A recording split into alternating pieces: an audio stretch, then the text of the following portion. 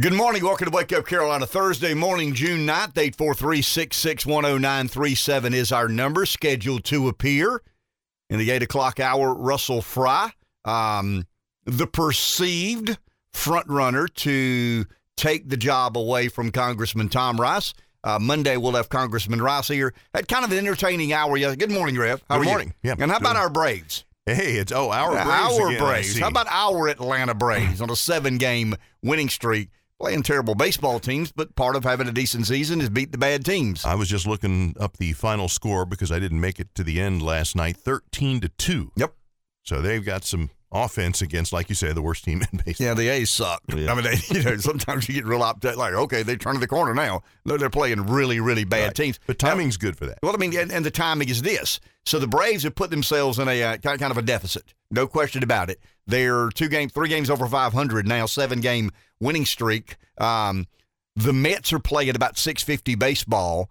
The Mets are not going to play 650 baseball. You know why? Because nobody hardly ever plays 650 baseball. I mean, it's just hard to win 2 of every 3 in a 162-game season. But the Mets are beginning to play some real good teams. Did the Mets win last night against San Diego? That's what I was looking up. Okay, let's do that real quick. And then this sports segment of the show brought to you by Bird of 1,000 Gods. So did the Mets win? Still looking. It's obvious you're not my daughter. I mean, because my daughter would already have it looked up. So the Mets lost? They lost. Mike? Thank you, Mike. Mike is proficient at technology. Rev? This is a new phone. I was trying to figure it out. It's a new phone. 13-2, so they lost. Yeah, well, they're playing a good team. The Padres are a good team. The Dodgers are a good team. So if they're making a West Coast swing, here's what I'm saying. While the Braves are playing the bad teams, the Mets are playing the good teams, you got to make some hay there. I mean, you're 8 games, probably 7 games out now. You need to get that down to 3.5 or 4 because there will be an eventual inversion. There'll be a stretch where you play the good teams and the Mets are playing the bad teams. So when your rival is playing the good teams, you're playing the bad, you got to make up some ground. And hopefully that's what the Braves do. What our Braves will do, they were your Braves a week ago, 7-game winning streak. They're our Braves. I've noticed that. Once again. Yeah, and that Acuna kid's a good player. I'll tell you, I mean, he's an electric player and seems to be playing the humble role. No, I'm kidding there. That's not true. Yeah, I'm kidding there. I think we're to the point now we could argue. I'll go a little further down this road. Dansby Swanson may be the best shortstop the Braves have ever had. He may be the best shortstop the Braves have ever had. The Braves have never had a franchise shortstop. I mean, they've had franchise first baseman, third baseman, outfielders, pitching staff, obviously. Franchise catcher, no. No, they've never had a franchise sort of catcher. But Dansby Swanson may be the best shortstop the Braves have ever had. I would not argue. Yeah, I mean, I think we're to that point. I mean, he's a really, really good defensive player. He's good enough with the bat. Kind of well-rounded first-round draft choice from where? From Vanderbilt. So he's got some prestigious pedigree about his education. And Vandy has a really, really good baseball program, one of the best baseball programs in all of America. Okay, I want to eventually get to what I think the most important issue is, and that is guns. We're going to talk guns here in a couple of minutes, but I want to go back to something we discussed yesterday. I did not take the time that I needed because I got busy on some other things. So preliminary apology. I said that I would know what Manafort and Bannon and Navarro and Stone. Get me Roger Stone, please. Watch the Netflix documentary. Seriously. I mean, if you want to understand the way that world kind of works, watch the Netflix documentary, Get Me Roger Stone, please. But anyway, I said I would know for sure or certain what these guys, what sorts of crimes they were charged with. I didn't have a chance to do that because I got too busy on this federal employee gas card. Oh, did you? Well, I mean, gas is national average $5 a gallon. I think it's $4.97 this morning, maybe $4.98 somewhere there. I've not looked yet, but it was $4.95 yesterday. I said that today may be the last day in a long time that it's less than $5 national average. But I started looking down how many employees does the federal government have? How many of those are non-postal civilian workers? How many are military? How many state government, state employees, federal employees? I actually found a list where it lists the federal government employees in all agencies statewide. In other words, California has this many federal government employees, this many state government employees, this many local government employees. It's interesting. I mean, it's incredibly interesting, the percentage of people in America today who work for the government in some way, shape, or form. Now, once again, when you say military and you say contractors and postal workers, and I mean, it's 9.1 million is the best number I came up with. But once again, Reb, that is all of the armed forces. That's National Guard. That's anybody that receives any sort of compensation from the government. That's private contractors. I mean, there are a buttload of private contractors. But as it relates to just strictly federal government employees, it looks to me the number is in the neighborhood of 2 million. I mean, I saw an estimate at 1.8 million. I saw it at 2.1 million. But once again, I'm talking about non-postal, non-private contracting, non-military, civilian federal government employees. So it's roughly somewhere between 1.8 and 2.1 million employees. There's 600,000 gas cards.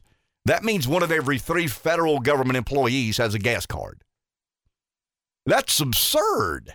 And the only reason we're talking about this is a female senator from Michigan, Debbie Stabenow, said that she was driving her electric car, to Washington from Michigan. And what's the big deal? Yeah.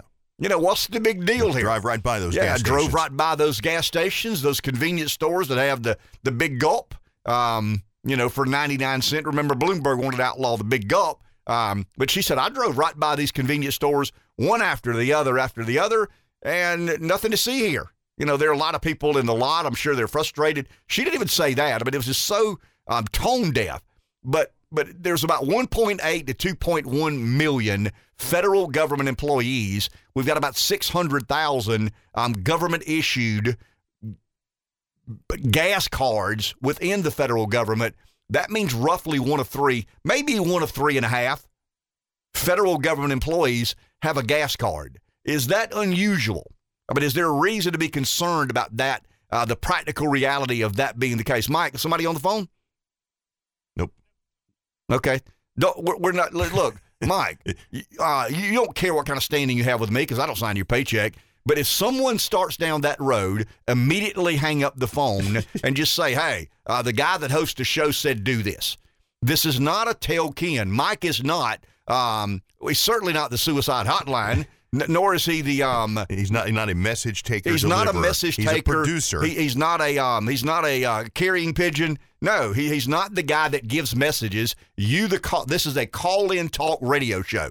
This is not a therapeutic agency. That's right. This is not somewhere that you get things off your mind. You vent your frustrations to the guy that answers the phone and produces the show. Mike has a lot going on.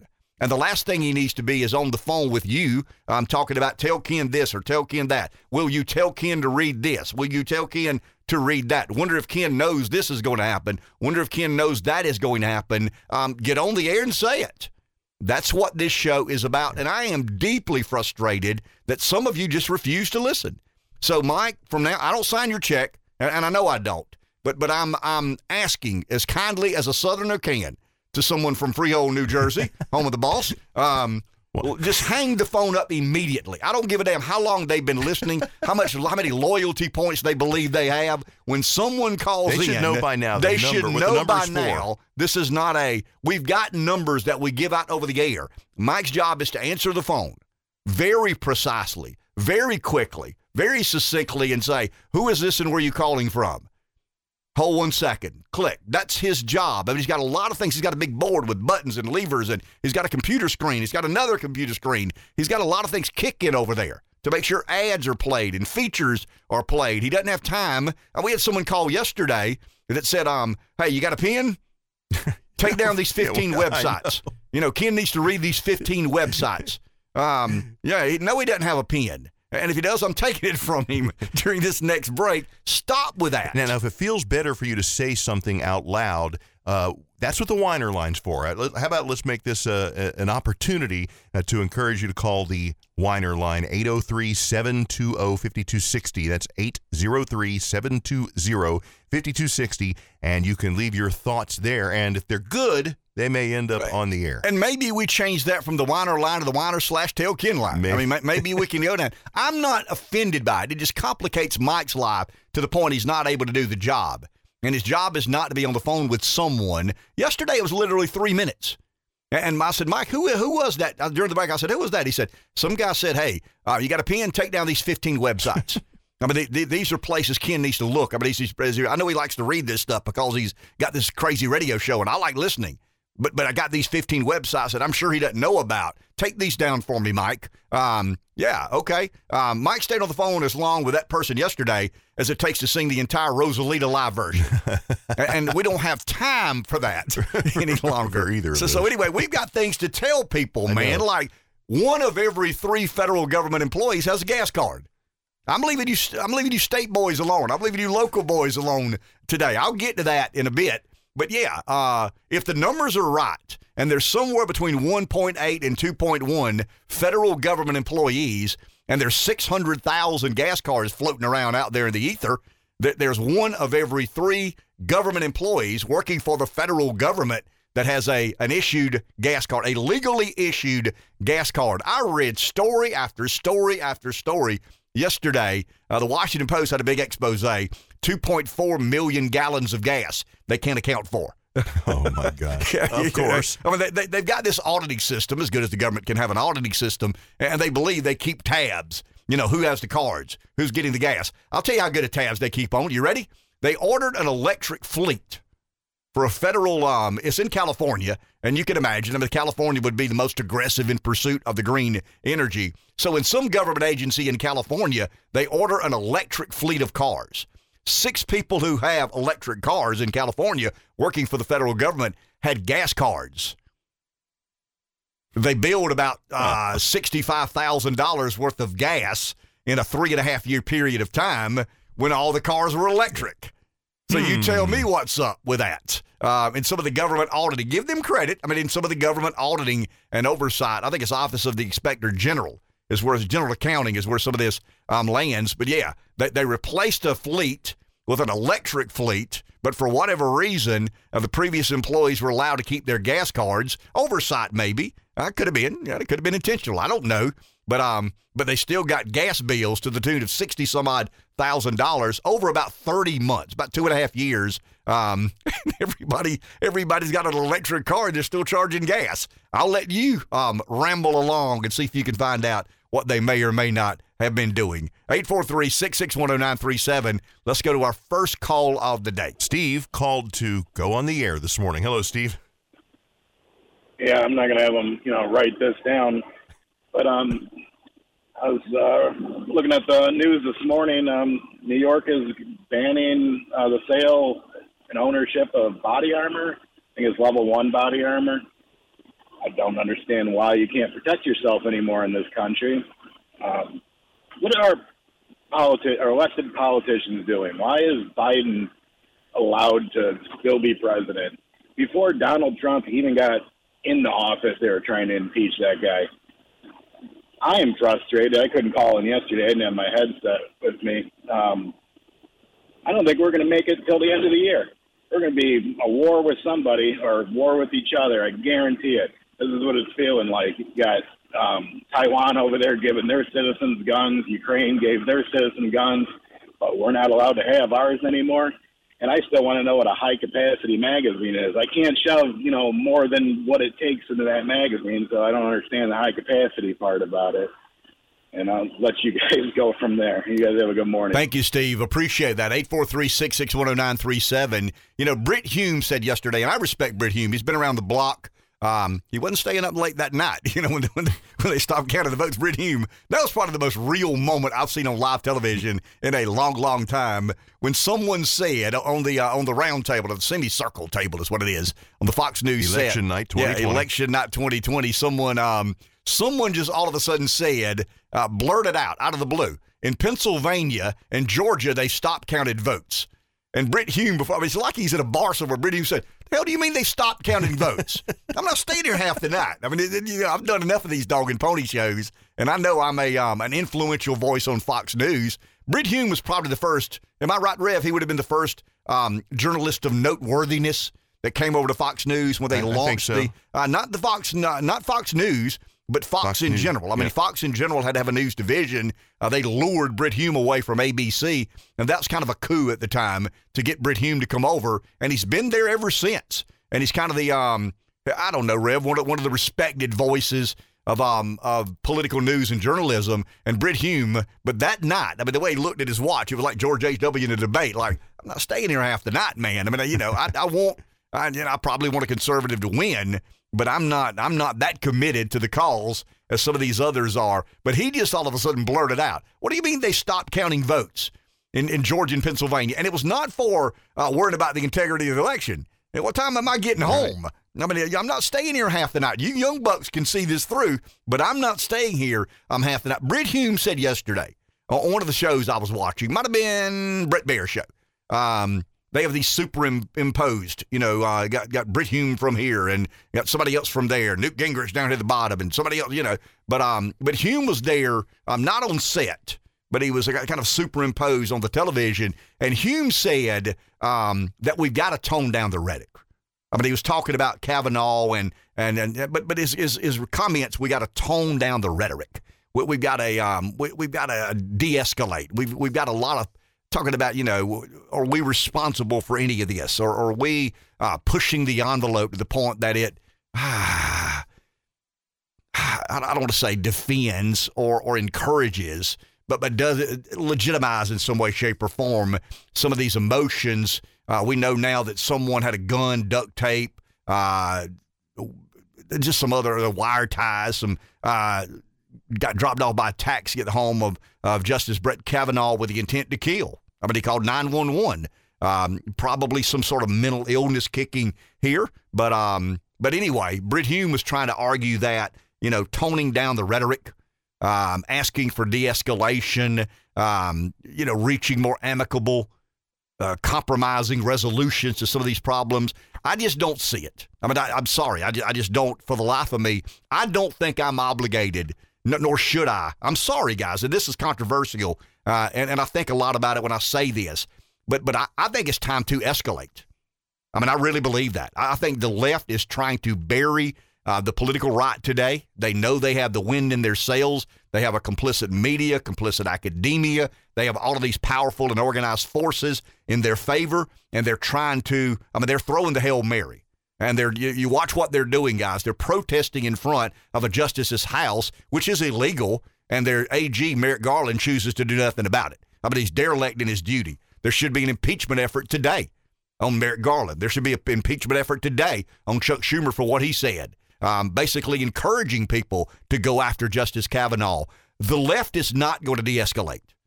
The left is not going to tone down the rhetoric. The left believes that you will not stand up to how committed and passionate they are in some of these, damaging and dangerous beliefs they have. And if Brit Hume believes that de-escalation of the political right leads to de-escalation of the political left, the toning down of the rhetoric by the political right leads to a tone. No. I think you become a sympathizer. You become less of a force against some of these committed and dangerous forces in America today. Does the right get everything correct? No, of course they don't. Surely they don't. And there are examples that the right has got completely out of bounds. But to believe, as Brit Hume says, that if the right will de-escalate, if the right will tone down the rhetoric, the left in turn will return the favor, no. But that's not going to happen. And I understand what Hume's doing. He's trying to be a responsible voice in American journalism and politics. And in that orbit or ethos, I get it.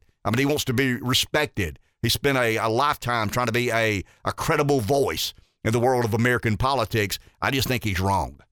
I think if the right de-escalates, the left further escalates. If the right further tones down the rhetoric, the left turns to switch up. They want you to back down. They believe you'll back down. They don't think you will stand and fight as we need to stand together and fight. Take a break. Back in just a minute. 843-661-0937. Love to know from the private sector business owners listening to the show, what percentage of your employees have a gas card?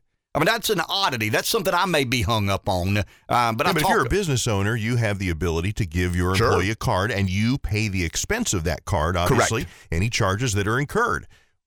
Now, when it's government's money that's paying these gas cards for the government employees, where's that money come from, first of all? The government's money.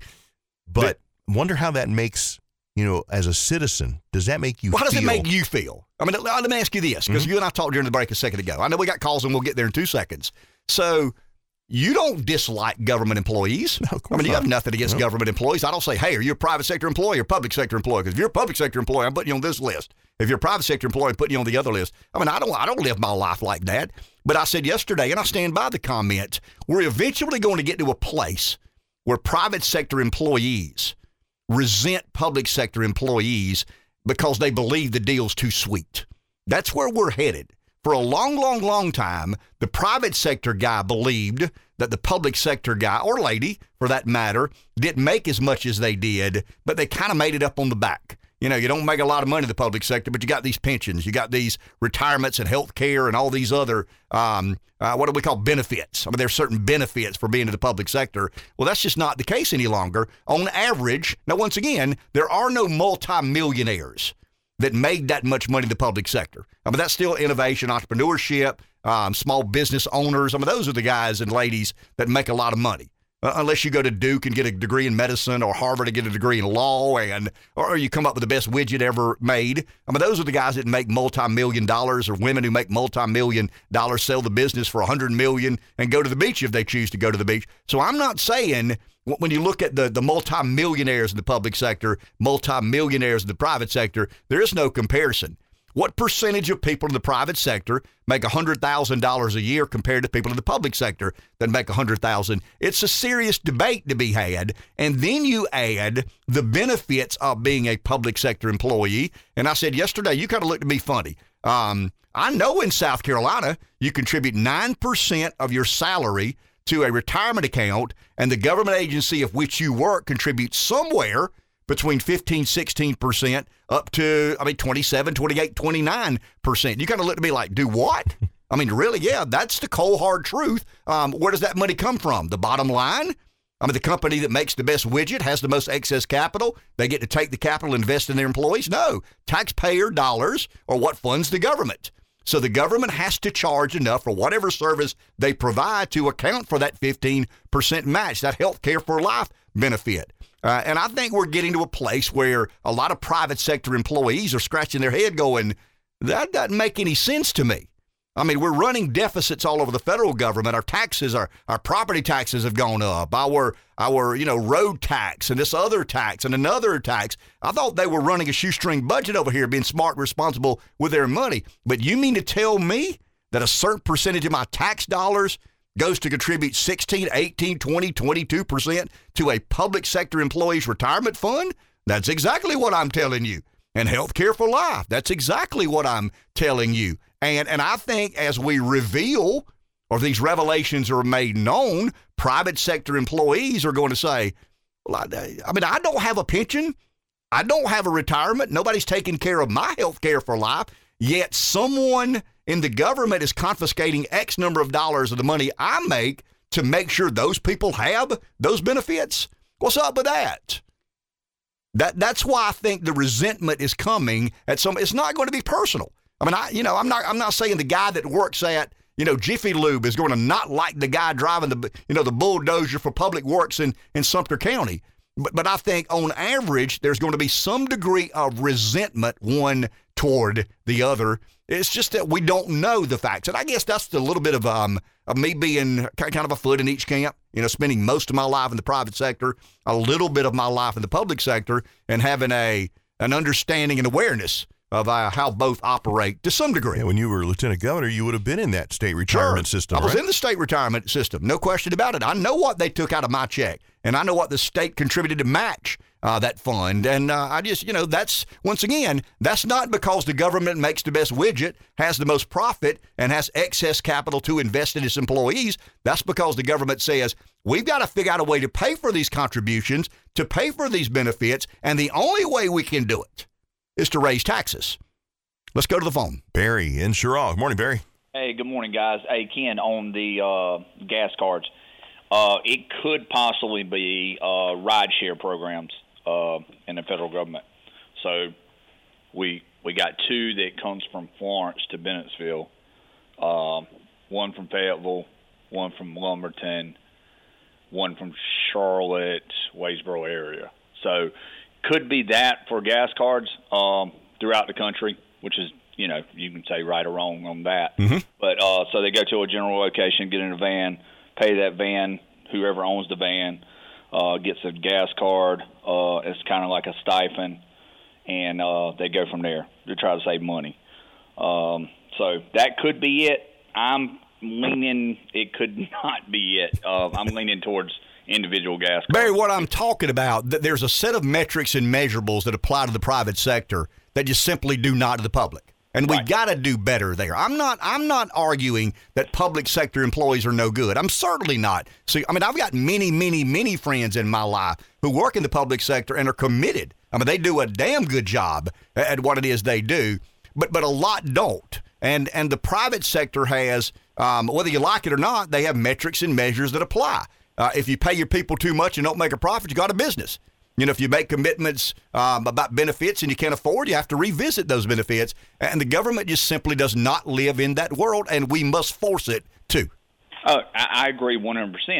You want me to get your blood pressure up? You ready for this one? So we'll get a budget. You know, we'll get a budget every year, and it's usually late the last 12 years. Well, we'll have 30 days to spend X amount of money, get told to spend X amount of money. I'll just give you a roundabout $20,000. Got to spend it. Well, I don't need $20,000. Well, you better spend it because you're not going to get the 20 if you don't spend the 20. You're not going to get the 20 next year. Whatever you spend, it's got to be close every year because you won't get it the next year. Say I don't need it this year, Ken. Well, I got to spend the $10,000 or I won't get it next year. You see what I'm saying? Sure I do. Yeah, so I tell every congressman this, and nobody brings it up. They get on the town hall and like, I didn't know that. Okay. But nobody in Congress signed a personal guarantee. Absolutely. And that's the difference. I mean, I said yesterday, I'll say it again, Barry, when it's everybody's money gets anybody's money. When it's anybody's money gets nobody's money. When it's nobody's money gets everybody's money, and it gets treated accordingly. And there aren't enough responsible people in government that understand budgeting to take care of that. Thank you, Barry. Appreciate the call, 843-661-0937. Let's go to the phone. Someone else is there. Here's Joe in Hartsville. Good morning, Joe. Yeah, good morning, guys. That's one of the reasons we need to go to zero-based budgeting. I know you understand it, but a lot of people don't. It's where every year your budget goes to zero, and then you justify what you need. You know, I used to raise hell about that back in the 70s with the military. Every year they come down at September, and we'd have $8, $10, $12 million we had to spend before October 1st. And I always ask, well, why can't we give it back? And, oh, no, if you do that, you won't get as much next year. But anyway, on our general conversation you got going on this morning, the Democrats are the ones that do all the threatening. I mean, they're like a bunch of dogs that chase a car. They chase the car, they chase the car, they catch the car. What are they going to do with it? They don't look long-term at their policies, just like this gas stuff. You know, they get all their taxes from gas. Well, if everybody goes to electric car, where are those taxes going to come from? People are so delusional. They don't think they're going to come after the electric car. They're talking about now taxing the mileage that you drive. So they think they get this electric car, everything's great. They're going to find a way to tax that. You're never safe from their policies. And I guarantee you, most of the charging stations will be around Washington, D.C. You know, it's the same thing with women. Women had to be, you know, don't need a man, don't need it. Now all of a sudden men are telling them, well, you have to compete against this man who says he's a woman. So it's all the way, they've gone full circle on their stupidity. And I just wanted to comment on your talk last week with Mike Rickenbaugh. Mm-hmm. I'm going to tell you what, he is such a fresh. I wish we had 100 of him in South Carolina politics. I wish we had 435 of him in federal politics, because he has the values that represent us: faith, family, education, hope, love, charity. He's got it all. I mean, he is the complete package. And talking about leadership, now that's a leader when he represents my values and your values. Y'all have a good one. Thank you, Joe. Appreciate that. 843-661-0937. Kind of a bit of a rambling first hour here this morning. I want to remind our listeners that in the 8 o'clock hour, Russell Fry will be with us. Ken Richardson was with us yesterday. Barbara Arthur was with us Tuesday. Monday, Congressman Tom Rice will be with us. We've had Spencer Morris with us. We've had every candidate in the studio, I think multiple times, except for Mark McBride. We extended that invitation for whatever reason. I don't know if they declined. They just never responded back to the invitation. But we're trying to give you an up-close and personal look at these candidates. I think it gets a little bit interesting and dicey today and Monday, because these are the proverbial front runners. And, if you believe in the polling, some don't believe in the polling. Some call the polling fake news. These polls are skewed or manipulated, distorted to advantage one candidate over another. And I guess to some degree, you got to believe that. I mean, if a poll shows you at less than 10%, somebody else in the 30s, somebody else in the 40s or 20s, then yeah, I mean, to continue and to be optimistic and to believe you have a puncher's chance to win, you got to call BS on some of the polls. And I would imagine, Rev, there's some spinning going on in the polls, but most polls I've seen that I put any faith or stock in have Fry 1, Rice 2. So we're going to have Russell Fry, who most polling says is the leader in this Trump-centric race, and you've got Tom Rice coming Monday, and I hope to have two compelling and interesting hour-long interviews, and we'll open the lines. You can call in 843-661-0937 and discuss whatever it is with that candidate you choose to discuss both today and Monday. We'll take a break. We'll be back in just a minute. Hey, about 2 weeks ago, somebody told you that they thought Dr. Oz would win by roughly 1,000 votes. The election got certified yesterday. Dr. Oz won by 951 votes. I owe you an apology. I don't like being off by 49 votes. I mean, I'm sorry. I just don't. When I say 1,000, I like it to be 1,000. So I owe our listeners, our loyal listeners, out of about a million apology. Votes. Yeah. Millions and millions. And I think I said a couple of weeks ago, it looks to me like, with some of the Democrat outstanding vote and some of the Republican, some of the areas. Remember, we talked about Philadelphia. There were a lot of outstanding votes in Philadelphia, probably not many Republican votes. Surely not if Mark Zuckerberg's involved in Philadelphia. But I said it looked to me like Oz was going to win by 1,000 votes. I can apologize. I was off 49. It's actually 951. The vote is certified, and now we have a Democrat nominee, a Trump-endorsed Democrat nominee in Pennsylvania named Dr. Oz. How's that for a movie headliner? Trump-endorsed Dr. Oz wins. No, former President Trump-endorsed Dr. Oz wins Pennsylvania Republican primary by 951 votes. Go to Hollywood with that script 10 years ago. Nobody would have believed it. Let's go to the phone. Mike in Darlington. Hey, Mike. All right. I just want you to know, Ken, your apology is duly accepted. Okay. Thank you, Mike. Appreciate that. And we know you'll try to do better next time. But I tell you, I never did get my question in the other day, and I still want to know who was that guy, the British economist that you had on there talking about his theory and his explanation of what NAFTA and GAFTA did not do just to the economy, but to the culture. He's not an economist. He's a businessman.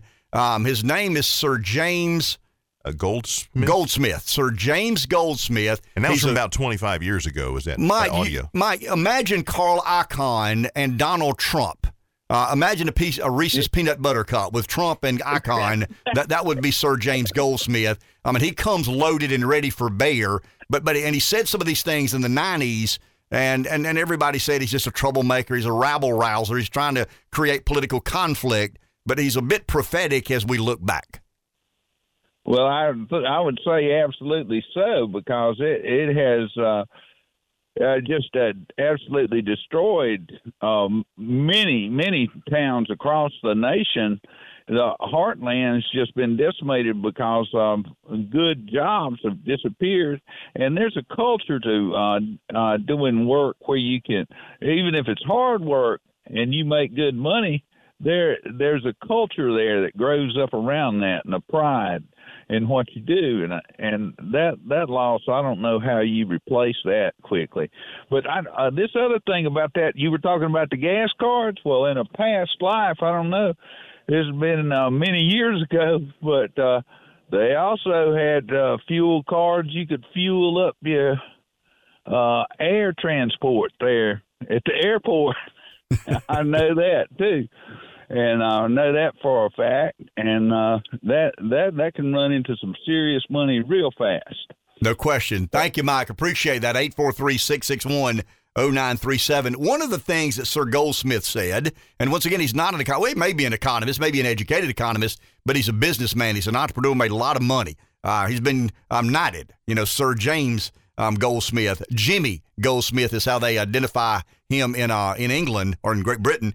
But he says, and this is what caught my attention, one of the lines in the book, The Trap. He wrote a book, The Trap, and it talked about foreign trade deals. And basically the argument he makes is one of the defects of modern culture is that we're taught to believe every problem can be measured in economic terms. But in societies, or when society's principal tool is measurement and not understanding, great mistakes follow. And he goes on to say that the Western economies invited, welcomed, blessed, ordained, politicized, legislated about 4 billion people into a productive Western economy, and they would do it for nothing.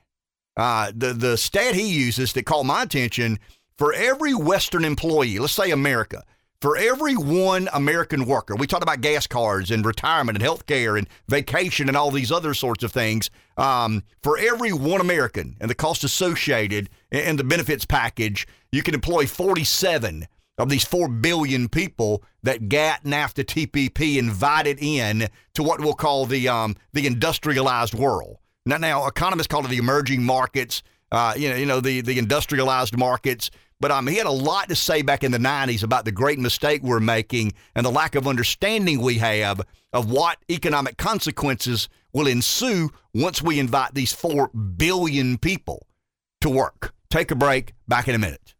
843-661-0937 is our number. Someone's on the phone. We'll get there in just a second. Getting some text here and some, I'm getting lit up by some of my government worker friends who are talking about, you're getting y'all. No, I'm not getting any of this wrong. In fact, I went back and looked at some of the General Accounting Agency, some of the auditing of government records. And there's several articles out there about the sheer size of the government's workforce. Walmart has about 1.5 million employees. The federal government has about 2 million. You got about 4.1 million contract employees. 1.2 million grant employees. When the census comes along and they hire some of these temporary workers to administer the census, they're categorized as a government worker. You got 1.3 million active duty military personnel, and you got about 500,000. That's in decline, but about 500,000 Postal Service employees. And here's what I'm arguing, and this is the only point I'm trying to make. The economy, or there are economic reasons to be concerned about the sheer size of government versus the private sector. You got you're extracting from one to fund the other. Well, pure economy. Just any economic theory would say you got to be careful about shrinking where you're taking from and bloating what you're giving to. Now, I'm not saying nobody deserves it. I think that that public sector workforce or a public service workforce is essential. It's we need it to sustain ourselves. I don't want to live in a world without a fire department, police department, rescue workers, roads and bridges. I want somebody inspecting the bridges, going over the rivers and streams. I'm not saying that we should abolish the public sector by any stretch of the imagination, but we can't continue to allow it to be and operate separately from market forces as if it's completely disconnected from the economy. And the argument I'm making is when you look at some of the pensions, some of the retirement, some of the health care benefit, some of the funding of retirement, it's bloated. I'm sorry, it's bloated to the point that most surveys have said that public sector workers receive on average somewhere between 15 and 20% higher compensation than private sector employees, and they work about 12% fewer hours.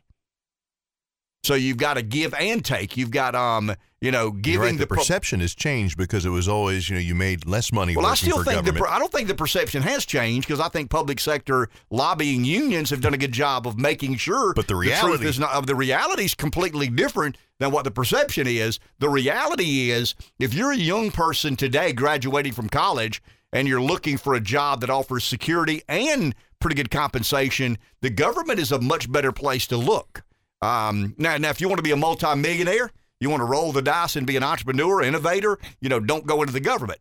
And I'll give you a classic example. There's some cancer research done at Duke or Vanderbilt where someone probably deserves to be making $2 or $3 or $4 million a year. They're probably making, $250,000 a year, 300 as a research scientist in one of these laboratories. Now they get other private contractors, but that would be the person that could probably go into the private sector and make multiple millions of dollars a year. But on average, the point I'm trying to make is, and I guess the single point I'm trying to make is, we can't allow government employment to operate separate of market forces. You just can't.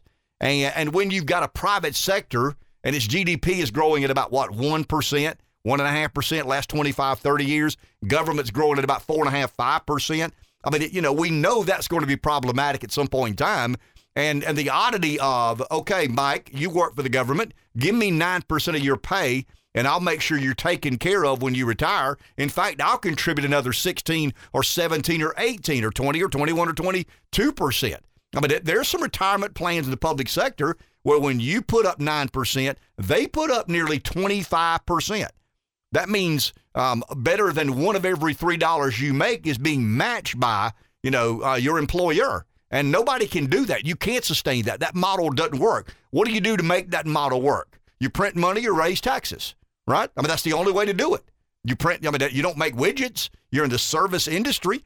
I mean, how much better can you inspect bridges? How much better can you pave a road? How much better can you be a first responder? You got to raise taxes or you got to print money to fund all of these wonderful things we're offering public sector employees. And this is nothing personal. And I mean that sincerely. And I've got some public sector employee friends who would agree. I got a pretty sweet deal. I mean, I'm putting up 9% of my salary toward retirement, and my employer, who is the taxpayer, is not just matching it 1-for-1. I mean, in the private sector, a 1-for-1 match is a sweet deal. You put up 5% of your pay, I'll match it. That is a sweet deal in the private sector. In the public sector, in South Carolina, I can't speak for other states, you put up 9%, your employer, the state, the federal government, the county government, match 9% with their 16 or 17%. Where does that money come from?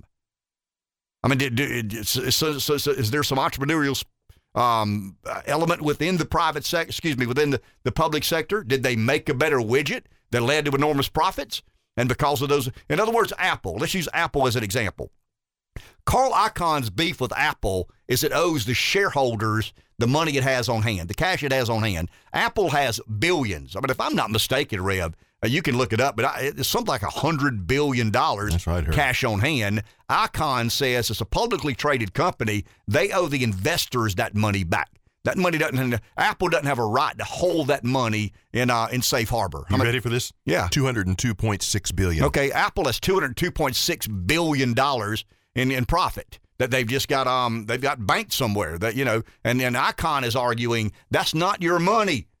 That's the shareholders' money. That money should be returned to the shareholder. It's egregious. He argues it's borderline illegal to have $200 billion cash on hand. Now, they would say, yeah, but there are merger and acquisition opportunities. There's research to be done. There's R&D work to be done.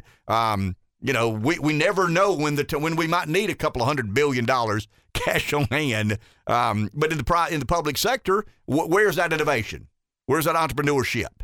The only way you have money is to tax the private sector or print it yourself. And I just think you're going to build, I think we're already there to some degree. I think private sector employees are becoming a little bit bitter with public sector employees, and there's some resentment following suit. And I had somebody tell me yesterday, I had no idea. You mean to tell me that a government worker contributes 9% of their salary, and we, the taxpayer, contribute another 17, 18, 19%? So they can retire at 55, 56, 57, 58? Yes. I mean, that's the math. And once again, this is not personal by any stretch of the imagination, but government employment must operate in conjunction with market forces. It must be forced to connect itself with economic realities like the private sector. What happened in COVID? How many public sector employees missed a check? How many public sector employees saw a decline in compensation? How many had benefits suspended?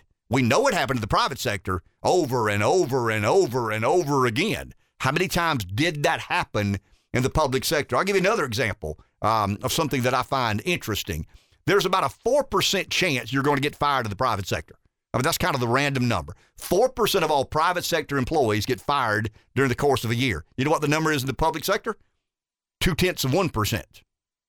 Nobody loses their job. I guess they do a wonderful job of vetting who it is they hire to run this organization or be a part of that organization. So, yeah, you've got about a 4% chance in the private sector getting fired. You've got 0.2% chance in the public sector. We've got to force the public sector to adhere to economic realities. Let's go to the phone. Here's Breeze. Morning.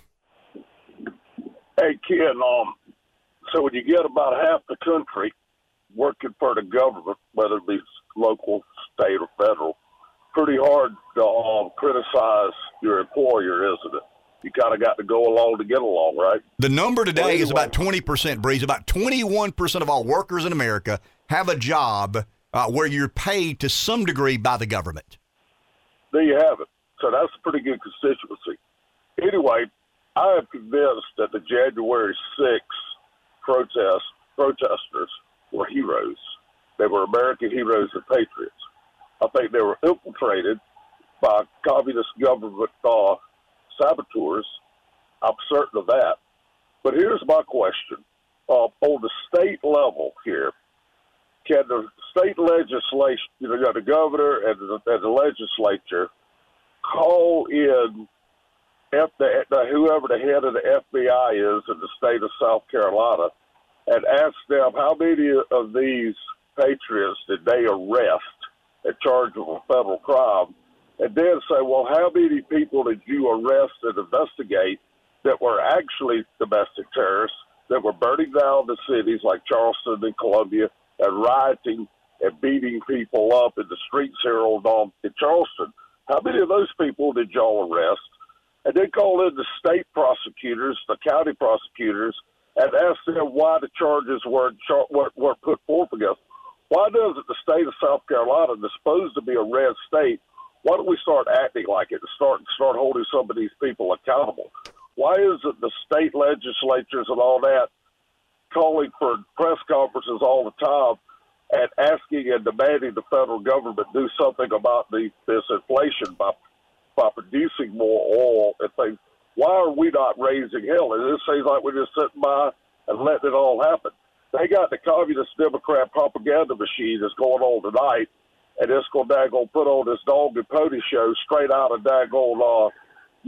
straight out of Chairman Mao's China or the communist Pravda in Russia, and these fools are going to sit there and believe it. Why are our guys not calling press conferences, getting on the local media, local radio, and calling hearings? Call up hearings. Find out why we can't do something about our gas prices here. And I got another question for you, kid. I've seen it up in these communist-controlled cities. They're passing their own gun legislation. Now, down here in South Carolina, can they pass their own gun legislation? But the next question is, what can a state like South Carolina or Texas or whatever do to block any federal legislation that impinges on your Second Amendment right. I know that's a lot, but I'm just wondering what your thoughts are on that. Thank you, Breeze. Appreciate it. 843-661-0937. What the federal government's trying to do in gun laws is red flag and boost funding for mental health. They're adding money to it. I mean, in other words, if your state agrees to follow some of the federal guidelines, there'll be grants made available. If you don't, the grants will not be made available. I've got some pretty good information here on what's happening in the Senate. The House yesterday voted for a bill that will raise the age of which it's eligible or legal for you to own a semi-automatic rifle from 18 to 21. I don't know how that affects a 19-year-old soldier in Afghanistan. We'll see in the not-too-distant future. So you can't buy a beer at 18. You can't own a semi-automatic weapon at 18. But you can go off to a foreign land and die on behalf of your country in some of these political wars. It's in support of imperialistic America. It's kind of interesting. But the House did yesterday vote to increase the age required to purchase a semi-automatic weapon from 18 to 21. 228 to 199, I think, was the vote. If I'm not mistaken, 10 Republicans voted in support of this federal legislation. Now, go to the Senate, there's this bipartisan, here we go with the bipartisan coalition. The bipartisan coalition that has been negotiating what I'll call gun legislation, proposals from more extensive background checks, federal standards for red flag laws. The federal standards for red flag laws will, you'll get a grant. I mean, in other words, if you comply with the federal government, there'll be a financial motivation to do so. At the end of the day, guys, the red flag laws are going to ultimately allow, and I sound like a conservative radio show when I say this, but I mean it with every fiber of my being, the federal standards and the federal incentives to basically enforce some of these new red flag laws that are being discussed will eventually lead to the federal government having a right to confiscate your weapon. I mean, that's what we're talking about here. To me, that's dangerous. I mean, that's the slippery slope. Do I believe addressing mental illness and an extended waiting period? And I'm for that. But at the end of the day, when I hear red flag laws and I hear federal funding tied to the red flag laws, trying to incentivize a state to agree, that's too close to me. Because that's the goal of the confiscation of firearms is soon to follow. I'm sorry. I mean, that's just for call me a zealot, call me a right-winger, call me whatever you choose to call me. Well, some have said that. But when I hear Democrats, as united as they are and motivated as they are, confiscating your firearm is what they're after. Take a break.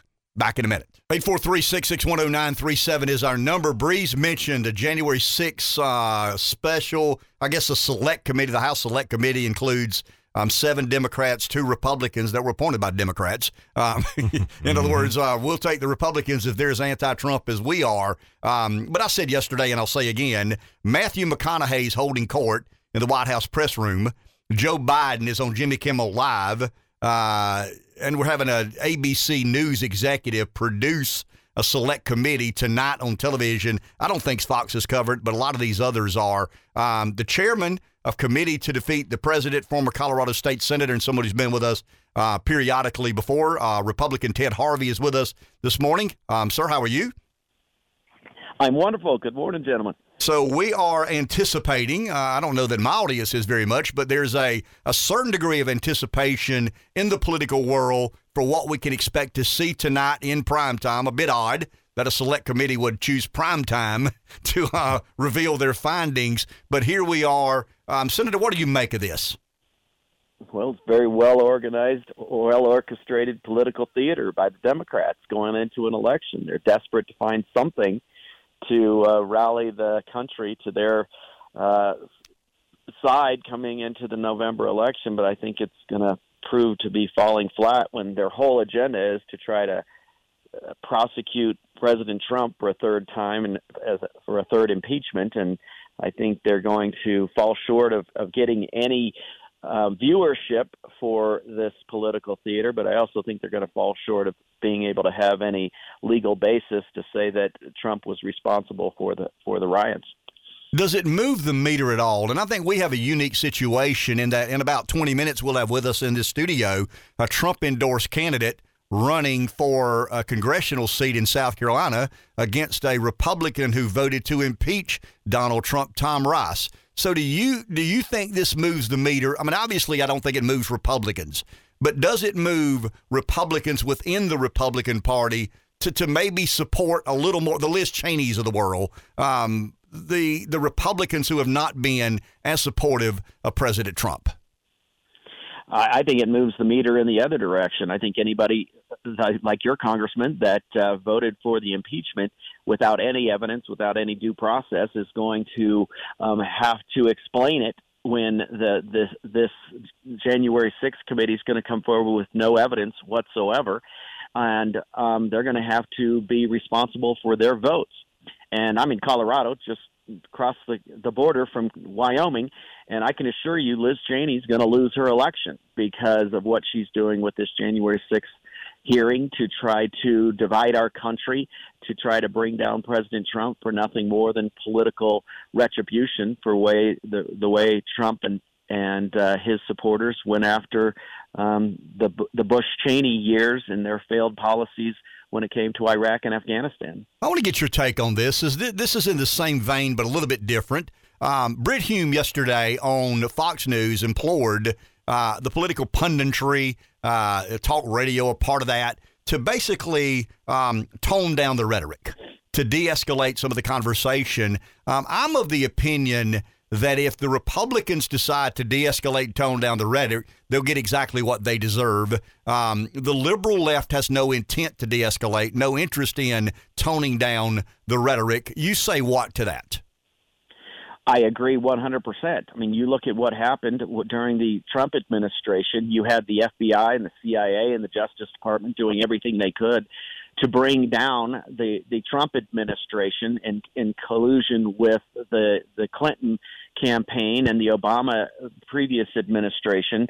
If it wasn't for some heroic Republicans on Capitol Hill that pushed back and fought back, and Donald Trump being as aggressive as he was, they would have been successful in destroying the Trump administration more than they already were. And you look at the Black Lives Matter riots that suddenly have disappeared now that Biden is in the White House. The left is on always on a full frontal attack to destroy America. And typically the Republicans always fall back into the fetal position when they're called racist or anything like that.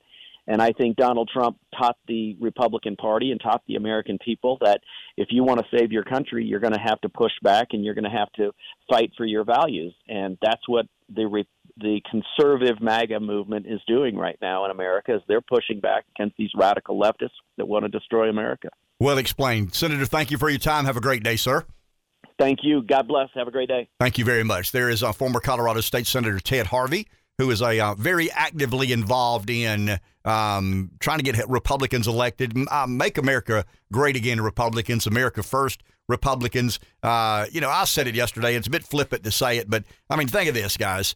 Matthew McConaughey holds court in the White House press room the day before Joe Biden goes on Jimmy Kimmel Live, and we find out that Nancy Pelosi and Adam Schiff, have hired a NBC News producer to basically produce, with theatric effect, creative liberties, I'm sure will be in play here, a documentary, really an infomercial. I mean, it'll be a Democratic anti-Trump infomercial that you'll see tonight if you choose to watch it.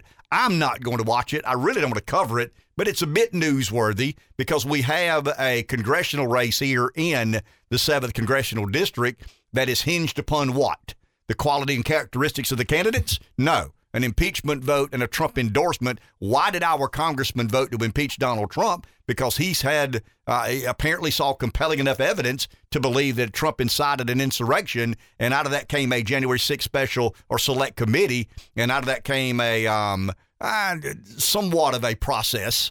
I mean, it was it's always been a witch hunt. It started a witch hunt. It's ended a witch hunt. You know how you know it's a witch hunt from the get-go? I mean, Pelosi says you can put Republicans on this committee only if they're as anti-Trump as I am. So Adam Kinzinger and Liz Cheney, one of Illinois, one of Wyoming, are the representatives, and we know how anti-Trump they are, but the speaking circuit awaits.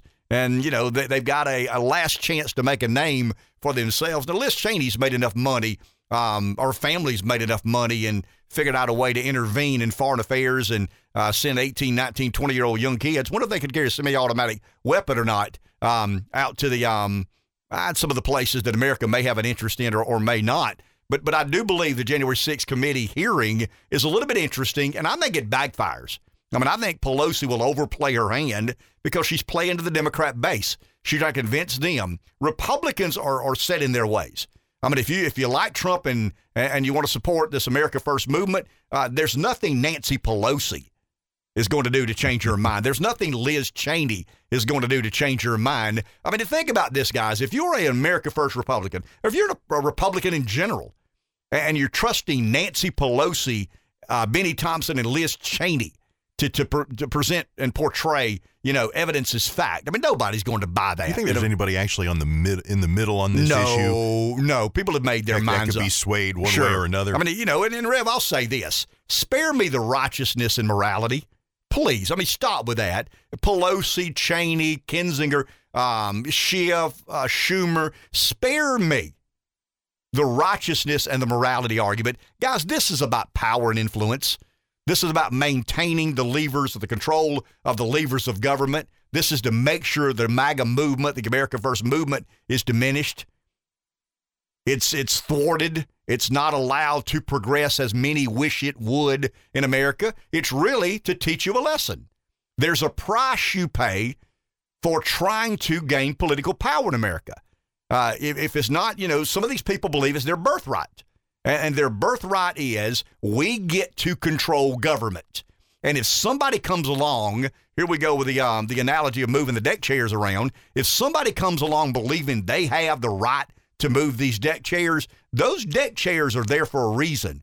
They're exactly where they're supposed to be. They're strategically located. We paid a lot of money for those deck chairs to be where they are. And the America First movement seems to be a legitimate, a legitimate threat to those who have put the deck chairs where they are. So we're going to have a hearing. It's going to be a production. It's going to be a Democrat infomercial. Nobody will buy. I mean, the people that believe Trump incited an insurrection will always believe that Trump incited an insurrection. Those who don't will never believe, despite what Nancy Pelosi and Adam Kinzinger and Liz Cheney and Adam Schiff are trying to do. And we'll see whether it affects the outcome of the election here in the 7th Congressional District. I don't think it does. I don't think it has any effect. But don't fool yourself. I mean, most of you are smart enough, but don't for a second believe this is about righteousness and morality and the salvation of democracy. I mean, this has nothing to do with saving democracy. It has nothing to do with the orderly transition of power. It has everything to do with power. These people are drunk with power. They will do whatever it takes to maintain and hold that power because they believe that they are, though the credentialed, what do I call these people? The credentialed managerial class and some of the elected officials, that they believe that it's their birthright to control mine and your government. And how dare we believe that we deserve a seat at that table? And they're going to teach you a lesson. This is the price you pay when you do things like this. Speaking of price, I said yesterday in my Facebook post, would you swap a few mean tweets for $1.89 a gallon gas? I think I would. You're darn right. Yeah, how's that, you never Trump? Thank you to the never Trump Republican. In fact, I dedicate this next $100 fill-up to the never Trump Republican. Thank you, indeed. Let's go to the phone. Here's Carl. Good morning, sir. Hey, good morning. Can you hear me okay, Ken? Yes, sir. All right. I got some news for you.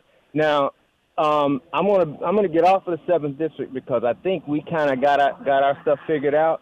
And I found out yesterday, I guess, that there's a lot of people running in that gubernatorial primary on the Democrat side, and one of them is a young man in Darlington, and I know his brother very well. I didn't even realize he was running because, I have a house in 7th District, but I work in 6th District. Anyway, 6th District listeners, okay, because we're going to get off the 7th thing. Everybody's got that figured out. if you live in any of these counties, you are completely in the 6th district. Okay, all of Williamsburg County, that's Kingstree, Greeleyville, Hemingway, all of you. Lower Florence County, right? That's Lake City, Olana, Coward, places like that. All of Clarendon County, Manning, Alcaloo, Somerton, all those places, you are all in 6th district. Then all of Colleton County, Walterboro, is the main place down there. Allendale and Bamberg, and then that's kind of, and then Hampton and Jasper. All of those districts, all of those counties are completely in the 6th district. Then, of course, it salamanders out, and parts of Beaufort, the black parts of these counties, black parts of Beaufort, the black parts of Berkeley, mainly everything, around like St. Stephen, it leaves out Monk's Corner, Goose Creek, and on down. Calhoun County, most of Calhoun County is in 6th district. A lot of Dorchester County leaves out Somerville, the rural parts of Dorchester County, a big part of Orangeburg County, and then the black parts of Richland County and Columbia, and then the black parts of Sumter. That's those. If you are in those listing areas, you need to check to see if you are in the 6th district and vote in that Democrat primary, because that's the only way we can get rid of Jim Clyburn. Now, that's not some trick. That is a political strategy that you need to go ahead and take advantage of, because there's no other way to get him out. If he wins that primary, he's going to win that race. Now, I got a little more research on people running against him. I'm aware of the one candidate from from the Charleston area, the Dixon guy. He's more of a reparations candidate, and then the other person running, his name is Addison.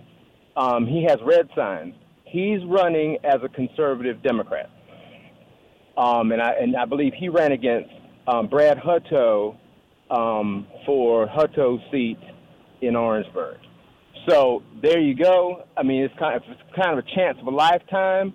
If we can get Clyburn out, it will just send the blow to the entire Democrat Party and the media. But then again, they are sending Kamala Harris to the 6th district on Friday. So they got a 1-2 punch with this thing they're going to do tomorrow night, and then Kamala Harris coming here the next day. And don't rely on her unpopularity to get it done. Go and vote in that Democrat primary. Thank you, Carl. Appreciate that. Carl's kind of got it figured out in the 6th congressional district. Yeah, he's got the strategy and laid it out well. No question about it. Take a break. Back in just a minute. 843-661-0937 is our number. So everyone is a conservative champion now. I see these advertisements one after the other. I hear them. Conservative champion. Is there an exclusive club? Is there something you got to do to become a conservative champion? I mean, I think I'm a conservative. I don't know that I'm a conservative champion. How do I get that that's distinguished? Marketing and messaging. There you go. Let's go to the phone. Vote getting or attempted vote getting. Sam in Darlington. Hey, Sam. Hey, good morning, guys. Hey, Sam. What I wanted to talk about today, I've been thinking about this gun control thing a good bit, and maybe today there's not a lot of passion about it because things move pretty quick, but there's been a lot of passion on both sides about gun control.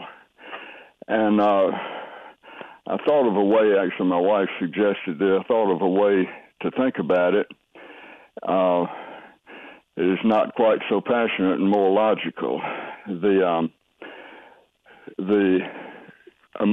Constitution of the United States is an amendable document. You know, I mean, it's not. It didn't come down off Mount Sinai, written in stone.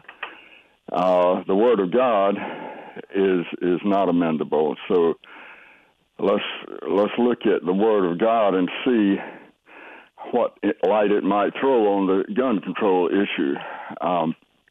And one thing from the Word of God, I say, is the value of human life, the sacredness of it. We need to we need to protect life and nurture it. And so if gun control, and that's but if a gun control measure will enhance the protection of human life, then that that is a mark, and we should consider that and consider it carefully. And another thing is that we are in this together. I mean, God looks at us as we not just individually, but how we treat our neighbors and so forth. And so there again, if some gun control measure might help protect our neighbors, not just ourselves, then that's something to be considered. Sam, I think we got to take a break, hard break, top of the hour. You didn't get a chance to conclude your thought, but I want to get deeper into this as we progress. Back in a minute.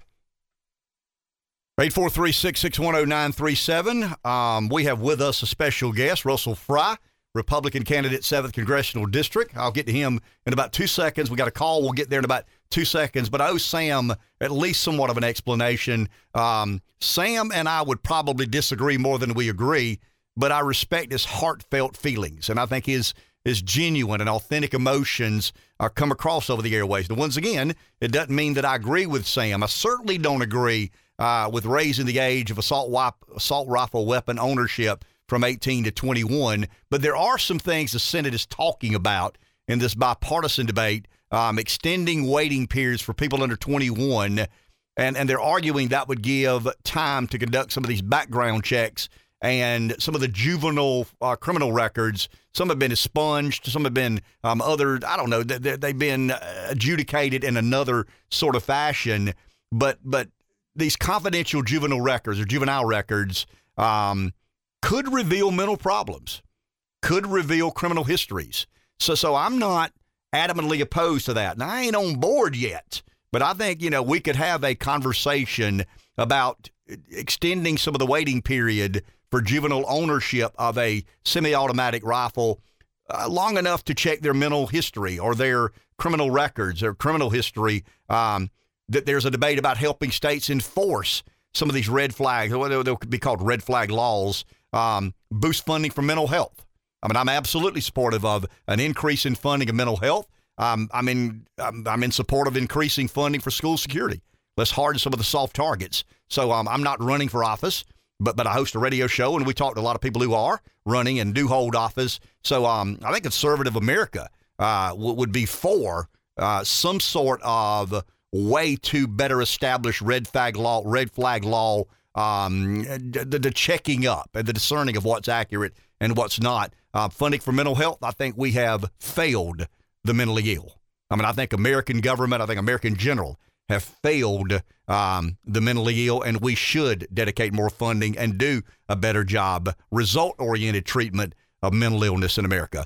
We got a call. Let's get to the call, and then we'll get to our guest, Russell Fry, House member and candidate for the 7th Congressional District, hotly contested 7th Congressional District that includes a Trump endorsement and a Trump impeachment vote, the first in America. Let's go to the phone. Verd Odom, Marlboro County. Hey, Verd.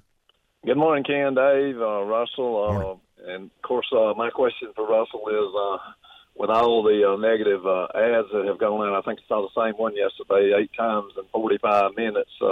You've ran a positive campaign through the whole thing. I think that resonates with the voters in the 7th District. In the 11th hour, I'm sure you're not going to go negative like your primary opponent is. And the last thing I will tell you is probably get ready for an ad coming out today where you're going to get blamed for the weather yesterday because the farmers in the 7th District didn't get enough rain. But anyway, Tuesday's a great day, I think, for the 7th District for South Carolina. I think the early voting has been a tremendous help, and I think it's going to be a good day for Russell Fry on Tuesday.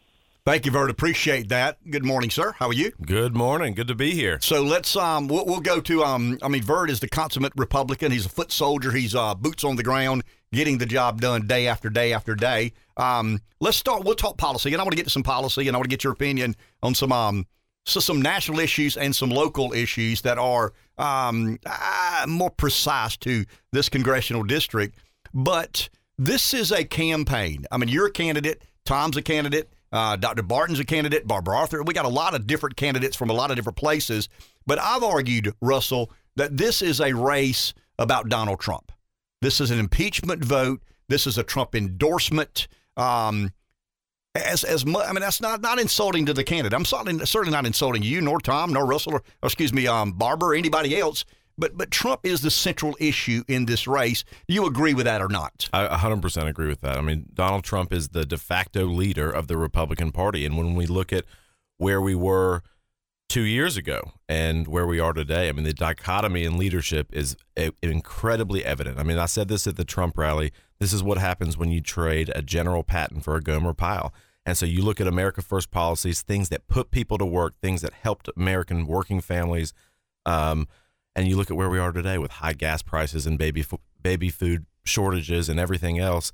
So I do think that this is about Donald Trump and the leadership that he brought to the table under his administration. Why do you think Trump endorsed Russell Fry? Well, I think one, because we have a record, and probably the most predominant reason is because we have a record of accomplishing things at the state level that were America first. And we've, particularly in the last 2 years since Biden has been in office, we've pushed back against Joe Biden on every which front that we possibly can as a state. Now, if you're a 10th Amendment conservative like I am, you think that states have a unique seat at the table. They are qualified. They're labyrinths of democracy. And so we've pushed back. We've listened to our voters. We've cut taxes. We have passed the most pro-life piece of legislation in the state's history. We have passed the most pro-Second Amendment piece of legislation in the state's history. We've banned vaccine passports and mask mandates. And, we've done a lot. Election integrity was a big one this year. So we've done a lot internally, and we have a record of doing not only talking the talk, but walking the walk. I served as chief majority whip for the House Republicans, which is a fancy title for herding cats, but really driving that conservative policy and making sure that we were listening to our voters, because those in Washington, D.C. are not. What do you say to those, Russell, who argue that Trump should have endorsed someone else? He got the wrong guy. He got an establishment Republican. He got someone who was not as in line with the America First agenda as some of the other candidates say they are. Well, I think that's a fallacy to some extent, and I'll tell you why. But it's out there, and it's out there. You're a candidate. You're aware of that. Yeah, but if you look at every other race that he's endorsed somebody, everyone's got that kind of a mentality that it should have been me, it should have not been the other guy. And so in every single race around the country where he's come in and weighed in and endorsed a Republican in a Republican primary, you've seen that. But the difference is that we're consistently ranked. I am as one of the most conservative legislators in this state. And you look at groups like the South Carolina Club for Growth, Americans for Prosperity, the NRA, Palmetto Family. There was recently a thing done by the Republican Liberty Caucus. I mean, we have kind of stood in there. And so there's a record of working with people and delivering and getting policies done. And there's also a record of standing by your principles and doing your thing to make sure that you're advocating for the people who sent you, at least in this case, to Columbia. Congressman Rice has explained consistently and redundantly why he voted to impeach President Donald Trump. As what I would argue, if we believe the polls, some believe the polls, some don't believe in the polls, some believe the polls are skewed and juiced, some don't believe. I would argue I believe a little of both. Having said that, he's offered an explanation to this district of why he did what he did. If you are the perceived chief rival to Congressman Rice, what do you say about the vote he took? I think two things. One, you have to listen to your people. Your district just sent you to Congress, just reelected you to Congress to be their voice. And you know that your people don't support that didn't support that. And even a day before the impeachment vote, he was on radio down in Myrtle Beach saying that he wasn't going to vote for it. And then somewhere between, in that 24-hour span, he flipped. So the outcry from people, from voters was already there. Don't do this. And then he does it. And to me, look, I went to law school. I'm proud of that. I mean, I grew up in a working class family. I am a lawyer. I worked for everything that I've got. My parents worked for everything that they've got, just like every one of your listeners. But at the end of the day, what I remember from law school and what I think Tom Rice missed is that due process matters, right? This is what sets us apart. Our faith, our Christian background, our adherence to the rule of law. Congressman Rice, without due process, on a gut feeling, and voted to impeach the president. We have impeachment for a reason, that you set up hearings, that you go through the process, that you allow people to respond, to put up their own evidence or testimony, whatever the case is. I mean, we don't charge somebody with murder in this country and convict them the next day. We just don't do it. That's not who we are. There is a process in which you bring those charges, then you have a trial. And impeachment, so it was the wrong vote from a due process standpoint, from an evidence standpoint, from things that we're continuing to learn every single day. And of course, you have to remember your voters, where you came from, what your voters expect you to do. And they didn't expect that, and they didn't want that. You're not in Washington. I'm not in Washington. I'll ask Congressman Rice this question on Monday. Why do you believe, as an aspiring congressman, that there are that many organized and powerful forces committed to his demise, President Trump's demise? I'm talking about national security agencies. I'm talking about the FBI, the CIA. We know now more than we knew then. We know how complicit some of these organized elements within our federal government were to basically the commitment they had to his demise. Why is that? Why is Trump? We understand the polarizing figure. I mean, you get it. I get it. He cuts both ways. You love him. You hate him, sometimes within an hour of one another. But when you look at the responsibilities of people embedded in our government, why were they so committed to his failure and demise? I mean, gut feeling is that he upset the apple cart. I mean, when he went in, it was whether you're looking at a Republican administration or a Democrat, some things kind of continue to flow the same way. And with the Trump administration, it was vastly different. We know that.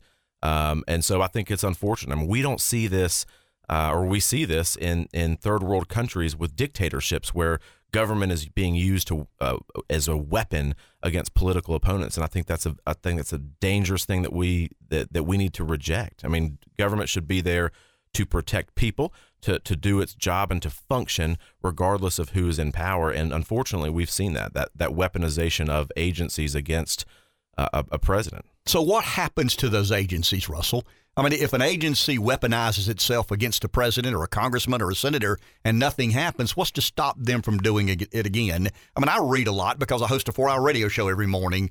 I mean, it's pretty evident that there was organization within. What should happen to those people who broke the law and were so passionately committed to this president's failure and demise? Well, I think you hold them accountable. I think you hold the How do we do that, Russell? Well, I think the funding, I think you've got to have significant oversight. And I think you have to have a Congress committed, regardless of party, that this is not something that we stand for in America. This is not who we are. And regardless of who's in the White House or who's in Congress, that government agencies are there to serve and not be used as weapons against elected officials or the American people. Do we have a call? Let's go there. We got our first caller. Yep, Pat in Florence. Hi, Pat. You are on with Russell Fry. Good morning, everybody. How's everybody doing? Good morning, Pat. How are you? I'm good. I get flyers in the mail, of course, and with Rice, the biggest thing against him that everybody says is his vote to impeach Donald Trump, of course. Well, the thorn in Mr. Fry's for Mr. Fry is the missed votes and the non-voting record. How he missed all of those votes in Washington. So I just want to know if he could explain that and what he had to say, sir. Thank you, sir. Thank you. I can check that off my list. There's something a caller asked that I had prepared to ask, and that's a very fair question, has been a part of the campaign. Great question, and I'm going to start off by saying that I feel like that, at least with us, that right now we play whack-a-mole every single day with a new Tom Rice attack. We go and disprove it, and then he's on to the next one. The missed votes thing is completely, a fabrication. I have a 98% attendance record in the state of South Carolina. I show up for work. I mean, I grew up in a blue-collar household. The year my son was born, I missed one day of legislative session and then was back the next day. There are votes, and every legislator does this because we're considered part-time. There are votes that you cannot take in the legislature or that you should not take, and usually they're around a budget where you could have a conflict of interest. And so because we're part-time and because everyone has a business or operates or whatever, ethics staff walks around and says, you might need to abstain from this. You might need to abstain from that because it either is or could be a conflict of interest. So we don't miss work. We abstain when we are requested to do so, and we look at that because I would never want to betray that trust. And you look at legislators all across the gambit in the state house right now, in the state Senate, and they abstain from voting. There's no button for an abstention, unfortunately, so you just don't. But every single budget year, there is a statement in the Journal from me and every other legislator saying, here are the sections of the budget that I am abstaining from. I'm going to ask you this last question before we take our first break, because I'm going to get into some of the infrastructure, some of the trade issues that you'll deal with as a member of Congress. I asked a question on the debate stage, and I think you and Congressman Rice were the only one that gave an answer. The others were a bit avoiding of what that is. But if there's a runoff 2 weeks from this Tuesday that doesn't involve Russell Fry, who do you support? I support anybody but Tom Rice. I mean, I think I think impeachment showed a sense about him, that kind of an arrogance a little bit about who he is, that he doesn't remember where he came from, that he doesn't remember or respect the wishes of his voters. And I think we've continued to see that, whether it's the authorization of the January 6th committee, whether it's the continued double down. I mean, just the other day, he said that Liz Cheney would be an excellent Speaker of the House of Representatives. I don't know anybody in this district less popular than Tom Rice than maybe a Liz Cheney. And so to me, that just speaks that, that there's a contempt of the voters by Congressman Rice. And that's, quite frankly, why we need to replace him. I mean, not everybody comes and not everyone that votes is from the Dunes Club, right? There are hardworking middle Americans that are out there fighting every day to put a roof over their head, to put food on their families' tables. And he has forgotten that. And I think we've seen that kind of that he wishes his voters were a little bit different. And that he's constantly challenging them. Who is the Trump voter? I think the Trump voter is a hardworking American. I mean, people in this district all across the country. I mean, this district particularly is such a strong Trump district because he fought for the working class, right? He fought for the working man. And I think that's kind of the way, we've talked about this, Ken, on this show, that this is the way that the party is headed in a good way, that he stands up and fights. And so I think people expect the Trump voter is a hardworking family that is trying their best to have government stay out of the way so that they can put food on their table, that things are good in the economy, that they can go to work every day, that they have an opportunity to succeed. That's a Trump voter. Okay, fair enough. We'll take a break. 843-661-0937 is our number. We'll take calls, Growley, be respectful, and be efficient with the use of time. Take a break. Back in a minute. We love elections at community broadcasters, don't we, Rev? Especially in the world of talk radio. It has been good for revenue. Very good. So thank you to all the aspiring candidates for seeking public office and believing that this radio station can play a small part in your getting elected. Yes. Do we have a call? Thank you, Russell. Thank you. And we'll thank Congressman Rice come Monday. And then thanks to all the other candidates who signed up and filed to run and are now advertising on this feeble attempt at radio brilliance. Let's go to the phone. Pete, you are on the line with Russell Fry. Yes, sir. Thank you very much. I'm going to try to get this over with quick. I'm a first-time caller, and I listen to your show almost every day. Ken, Honorable Ken Ard, and Russell Fry. And what I wanted to say, by background, I am an African-American male, independent voter. I voted for Donald Trump. I also voted for Barack, so I'm independent. And I read yesterday in the morning news that several folks wrote a comment section about for the Democrats to vote for the other candidate, Tom Rice. And I wanted to get your take, Russell, the Honorable Russell Fry and the Honorable Ken Ard on what you think the impact of the Democrats on this vote coming up next week. We've talked extensively about what we think is a fairly organized effort. I mean, I think it's a Hail Mary, but it's out there. Representative Fry, I'll ask you, what do you think of it? Well, look, I mean, I think, primaries, you have to remember that primaries are elections, but they're not true elections. They are the selection of a nominee for November. So Democrats go and say, this is the best Democrat.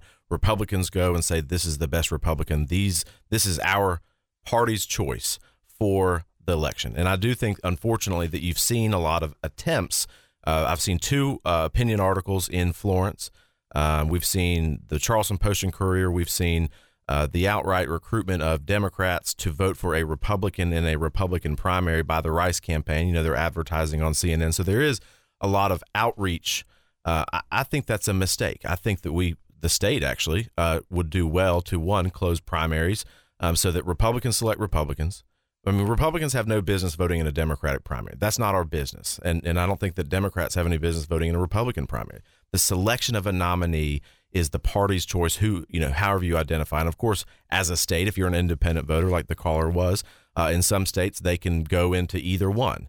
But what I think is that Democrats should not be selecting a Republican nominee. And the concern that I have right now, based on what we're seeing, is that is an outright attempt that by the Rice campaign to recruit Democrats to come vote for him because of some impeachment that they support impeachment or whatever the case is. Republicans should select the Republican nominee. Independents, of course, have a vehicle there too as well. But I think it is a misnomer and a problem that, I mean, if you are conservative, you bill yourself as a conservative, you should be in a Republican primary. You should be trying to get those conservative votes and not doing Democratic outreach. If you want to do that in a general election, I think you should. You're running to represent everybody. But right now, in a primary, that is the problem. Let's talk about Myrtle Beach and the Grand Strand for a second. Having served in elected office, I've seen the gas tax numbers. I mean, I know how much the Grand Strand contributes to our state's economy. Having said that, there's been an extensive and elongated debate about 73. Is 73 a reality? Is it coming to fruition? Will it ever be built? There are candidates in this race who don't support the construction of I-73. All of us believe there has to be a way to enhance infrastructure to get people to one of our most valuable and prosperous assets, that being the Grand Strand. I think Ken Richardson said yesterday, the ocean's hard to goof up. It is hard to goof up. But what is your recommendation as it relates to infrastructure and tourism along our Grand Strand? Well, listen, I think infrastructure is a core function of government. If you believe that as a conservative, I mean, that's something that is uniquely within the purview of what government should fund, right? Courts, police, fire, infrastructure. These are things that government should be doing, right? So I think infrastructure is a big component of that. And I do think, I mean, I am a supporter of 73, and it's not just for tourism. It's for hurricane evacuations. It's for economic development. There's a lot of reasons to do that. And again, I think, it's not the only infrastructure that we should really focus on, right? There's a lot of other needs within the community. I think I-73 is a component of that, but I do think that it could benefit the whole region, right? I mean, there are jobs out there or businesses that say, if you're not near a port and you're not near an interstate, we're not coming. And so if we want to better the 7th, if we want to better the whole region, that interstate connectivity really helps. And of course, you've got the great asset, the Dillon Inland Port, which was created by manufacturing. They said, we're going to put this here, and there was some state money. You didn't see anything from the federal government, but it really operates from a shipping perspective and really benefits the whole region. So, you get that interstate connectivity. You got 3 interstates that run through the district. With an I-73 in the future, I think it matters. And if you look at the way that interstates are funded, right? I mean, this is something that I think that gets lost in the shuffle. 526 in Charleston wasn't funded just by federal dollars. It was funded by half of the money was local money, and the other half was state and federal. And so 526 would not have happened. The extension of 526 in Charleston would not have happened but for that local component. So I think we all have to row together in some capacity to do that. And I think it's not the only infrastructure need in this district. I mean, we see that. I mean, I drive around the district. Y'all do too. So you have to focus on that too. But I think it is an important piece that could help this whole region. Interesting question I got for you. And this is kind of, it's multifaceted. There are those in Horry County who believe we've got to slow down the growth. There are those in the PD that believe we've got to speed up the growth. As a member of Congress, it's not your job to solely be responsible for slowing down the growth or speeding up the growth. But if Congressman Fry's allowed to be in a room of decision makers, movers and shakers, we like to call them, what opinions do you have about slowing the growth of Horry County down and increasing the rate of growth in the PD? Well, look, I think, you don't want to throw the baby out with the bathwater here, right? Growth provides a tremendous amount of jobs. You look at the American family, the American workers that are in our district that are in construction and road construction and doing different trades. I mean, you want to harness that, but you want to be proactive about it. Make sure that infrastructure kind of keeps up. Does Horry County have a growth problem? I think, well, look, I mean, we've had tremendous growth. I mean, our population has exploded. We've seen that over the last decade. I mean, we were one of the fastest growing counties in the state. And so there's a lot of opportunity. People are moving there for a lot of reasons. But the infrastructure catching up, I think, is the big thing. And that I hear from voters a lot is the infrastructure needs to catch up. But I think as it turns, when the PD succeeds, the Grand Strand succeeds, because a lot of people from the PD go to the beach for the weekend or go down there for maybe Country Music Fest this weekend. So when the PD is successful, so is the Grand Strand. When the Grand Strand is successful, so can be the PD. So let's go specifically to the PD for a second. What is the responsibility of a congressman in encouraging or supporting or helping facilitate growth in an area that has not experienced the sort of growth that has happened along the Grand Strand? I mean, you're a conservative Republican. Correct. We historically believe, let the private sector do the private sector's thing, but we also accept the practical realities of incentives and Department of Commerce grants and all these other. But philosophically, what is your opinion as it relates to congressional influence and promoting growth in an area that's not growing very fast? Well, look, you have to be a pro-growth vote in the U.S. Congress. I think we've done that at the State House. You continue to do that from a policy perspective. But I think even more importantly, one of the frustrations that I have, and that's not just isolated here in this district, but really everywhere, is where are the conversations, the behind-the-scene conversations with legislators, with city and county staff, with economic development folks? Where are those forums or meetings that people start to row together, right? That we row the same direction. When we sit up in Columbia and we sit with, the Horry delegation sits with the Florence County delegation, and the PD's kind of all around us too, and we just do that traditionally because we work together. You have to work together. So when Philip Lowe or Jay Jordan says, "Hey, Florence, we need your help with something in Florence," we work together. And I think that kind of camaraderie, that collegiality is really what will help. And those conversations and those connections are really what will help drive this area. So it's really incumbent on everybody. I mean, and a congressman can help be that, right? The glue that helps hold it together, or a little bit of the glue that helps hold it together. Because if there's a successful venture, say, in Marlboro County, well, that benefits all of us. It doesn't mean that only Marlboro County residents are going to work in this economic development plant. People from Florence or Dillon or Chesterfield might do that too. So from a regional perspective, I really think that is something that a congressman can do. And it's not sexy. It's very behind the scenes, but it's something that should be done. And those conversations should be happening. And quite frankly, they're not right now. Wait, let's go to the phone. Someone's there. Olivia in Florence. Hi, you are on with Russell Fry. Hi, thank you. My question is, what is your biggest accomplishment from Columbia, and how are you going to use your biggest accomplishment to help you in Congress? Thank you, Olivia. Appreciate that call. Russell? Oh, gosh, good question. This is a little bit, I would say, personal, and we see this. I am incredibly proud of the opioid work that we've done in Columbia, and we'll talk. This is a long answer, so I can talk about it for the whole segment, but I'll try to keep it short.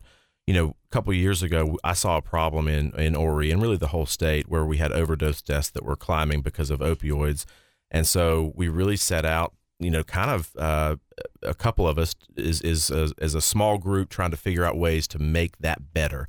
To eliminate that, to let people be, to get them back on a road to recovery, to have, to prevent opioid-related overdoses.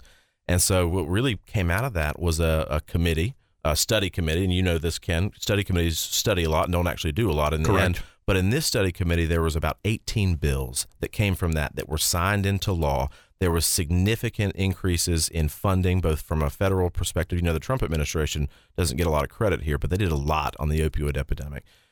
Significant increases in state funding, but it really took a team to do that. I mean, we had a lot of people from around the state working together, and we really pushed that. And I think the frustrating thing that I see is that states and local governments in this state, and really in every state, have seen a tremendous rise in fentanyl-related overdoses. And we have a federal government that has done absolutely nothing to secure our border over the last 2 years. We have people pouring across our border.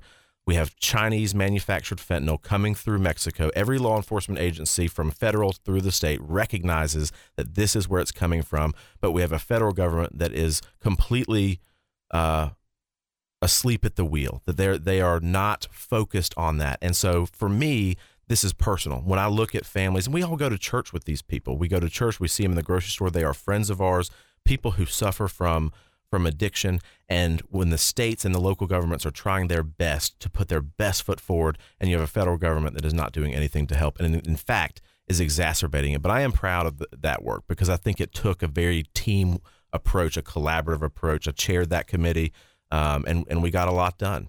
But there's still a lot to do, and a lot of that's on the federal level, by securing the border first. One of the issues that President Trump gets a lot of credit for is energy independence, being aggressively in pursuit of energy independence.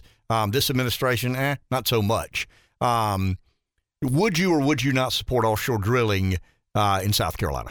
No, I don't support offshore drilling. I think people on the coast, and there's a lot of concern about oil spills. I mean, tourism drives our state's economy in a lot of ways, and I think that the risks outweigh the rewards. But there is a lot of domestic production that could be happening, and we have leases that are being canceled in Wyoming and Alaska and everywhere else. We have, in every which way, this administration has shut down domestic production, and they're really putting lipstick on a pig when they pretend like they're actually doing something about it. I mean, they have pursued this Green New Deal to the detriment of the American people and the American worker, and we've seen the results of that, which is price over double what it cost 2 years ago. I mean, this is absolutely ridiculous. And when I talk to people, I talked to a lady the other day that I went to high school with, and she's a single mom, and she's like, I just got a new job. It's the best job I've ever had. I'm making more money than I've ever had, but it's not enough. I can't keep up. And my heart goes out to people like that, because these are people that I grew up with. These are that blue collar working family, the single moms. You know, I think about that, and I think about what our leaders are doing. And I mean, Joe Biden's recommendation is go buy an electric vehicle. Well, people can't afford an electric vehicle. They need cheap gas prices to be able to move from point A to point B. They want to go to work, and they want their government to stop pursuing ridiculous and reckless policies that are hurting. So American energy independence can happen. It happened under Trump in a lot of ways, and we have to get back to that. Okay, let's take a break. We'll be back in just a couple of minutes. Representative Russell Fry, Republican candidate, 7th Congressional District, voting to take place this coming Tuesday. 843-661-0937. Someone is on the phone. Somebody wanting to be a congressman, actually a representative. Russell Fry is with us. He's a Republican candidate for the 7th Congressional District. We'll have a real-life congressman with us Monday as Tom Rice is in studio as we wrap up our 1-hour visits with each and every candidate seeking your support. Let's go to the phone. Ashley in Poston's Corner, you're on with Russell Fry. Good morning, fellas. Good to talk with y'all again. I'm not a big proponent of I-73. I think Tom Rice has done a good job of trying to beat that drum up for about 10 years now. Mr. Fry, would you be interested in other locations for an emergency exit for the beach in case of hurricane and things of that nature? I live down in the lower part of Florence County, and it takes me about 50 minutes to get to the beach. But from Johnsonville to 31 is 16.45 miles, and it would cost about a fourth as far as emergency exits goes than I-73 would. And that's my question. Thank you, Ashley. Representative. Listen, there's also another project called the Southern Evacuation Lifeline, which is kind of more south end based, which I also support. It's not an interstate, but it's good. The problem, I think, when you look at in this, we're going to get in the weeds here, but let's do it.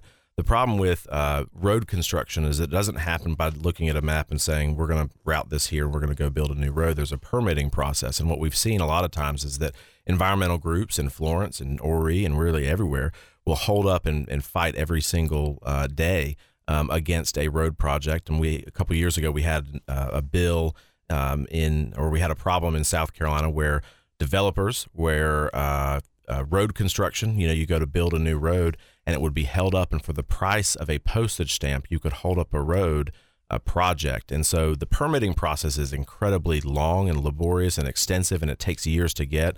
This road has been permitted. It's a 30-year permit. And so I'm open to all infrastructure because I think it matters. I think it's not the only component to this region that is needed. So however we can get people and move goods and services and widgets around, and however we can recruit people into this area that raise the quality of life, I think we need to explore that. But I do think I-73 is a component of that. It has been permitted. And so, there was, I think that some of the environmental groups out there were saying, well, you can make 501 an interstate. Well, that would cost probably 5 times as much money, and be next to impossible to do. It would take decades. And I think that the intent was to kind of distract from the actual permitted road, which has been permitted. So I'm for all infrastructure. Okay, 2 minutes. Why should people vote for Russell Fry? This is your chance to make a last plea to our listening audience. Listen, I think we have a very big choice coming up on Tuesday, and I'd be honored, and I'm going to ask for your vote on that day. I think people want warriors in Congress and not wallflowers. I think they want people who stand up. Congressman Rice is a self-described moderate.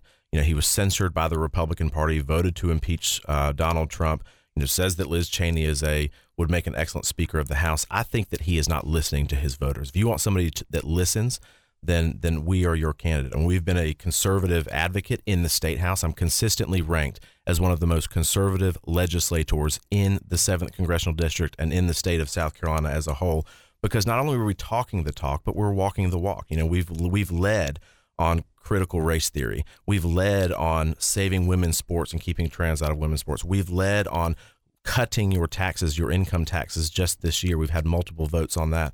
In every which way, we have done the job. And so I think people want somebody that they can feel accessible to, that is going to do the job, who's going to roll up the sleeves. I don't sit in Columbia in my seat much. I move around the floor very aggressively, always advocating for my community. And that's what we're going to continue to do. We have an opportunity, I think, on Tuesday to select an America First candidate to be your advocate. We are missing that. People are tired of wallflowers. They do not want do-nothing congressmen anymore. They want people who are actually going to get the job done, say what they mean what they say, and be your advocate. So I would be honored to have your vote and be your advocate as an America First congressman on June 14th. Okay, thank you, sir. Good luck, and we'll see you down the road. Take a break. Back in a minute. You guys have heard me talk about my father extensively. My father died in 2004, but he was not just my dad. He was my boss. He was my mentor. We had a family business. And when things were good, you like this, when things were good, my dad would say, I can't get out of the way of money.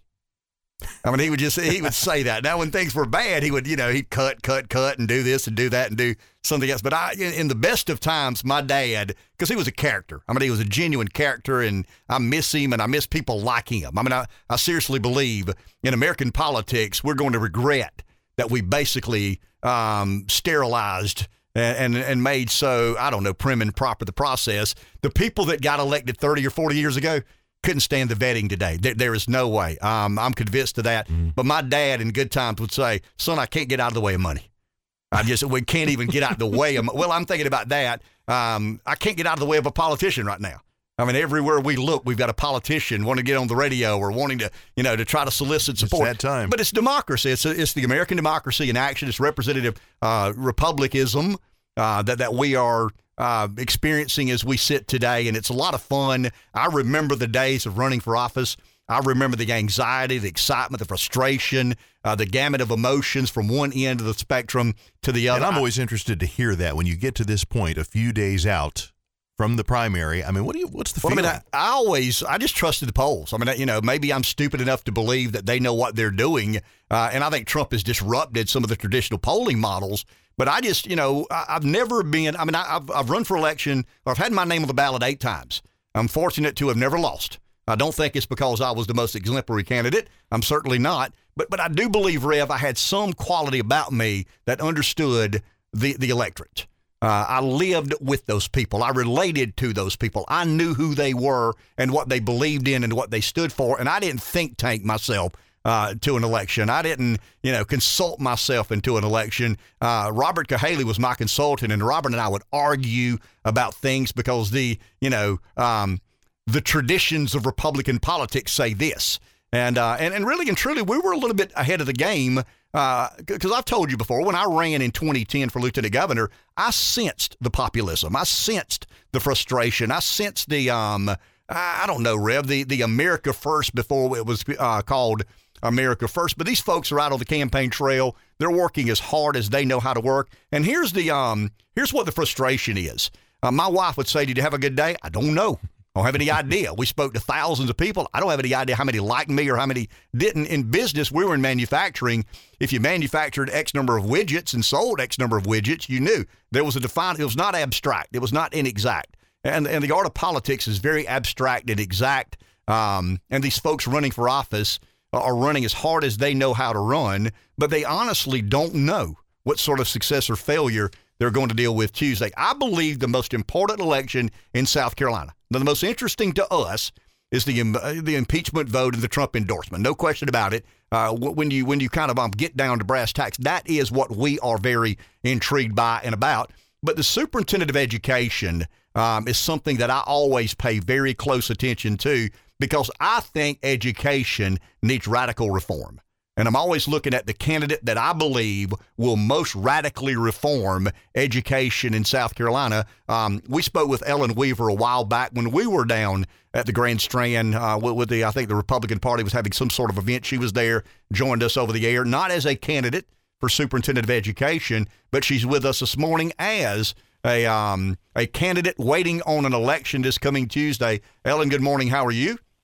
Hey, I'm great, Ken. How are you? I just had to smile at your description of the agony and the ecstasy of the last few days of a campaign. You nailed it. I've been there, done that, and I sympathize with you. But it is an exciting time to have your name on the ballot and basically solicit support from all over the state of South Carolina. Before we get to your specific agenda or platform, tell us a little bit about who Ellen Weaver is.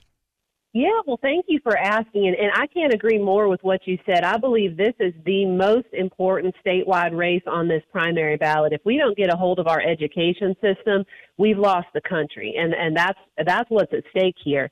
So I'm offering myself for service because I'm from Greenville originally. I live in Columbia now. I worked for about 12 years for conservative stalwart Jim DeMint, and his model of public service is the model I carry with me, which means you say what you mean and you mean what you say. And he served with integrity, with conservative vigor, and that's the kind of passion that I want to bring with me into my service in education. I run an organization in Columbia now that does a lot of work in K-12 education policy, and it's really become a passion of mine. I've had a front row seat through my service on the Education Oversight Committee to just the absolute dysfunction of our current system. It is not working well for students, it's not working well for parents, and it's certainly not working well for our teachers. And so I want to get in there and offer myself and my experience, my background on behalf of the people of this state. I spoke a second ago about my father in business. The one thing that we dealt with daily in our lives was competition. The one thing that I think is woefully lacking in education all over America, not just South Carolina, is competition. What would a superintendent of education, Ellen Weaver, do to introduce competition to improve the outcome of education? Well, I'm glad you asked that question because I am the one candidate who has been an unapologetic supporter for my entire career of money follows the child's school choice. I believe that competition works across the board, and it's not just a theory. States like Florida have had robust school choice programs for the last 20 years. And you know what the result has been, Ken?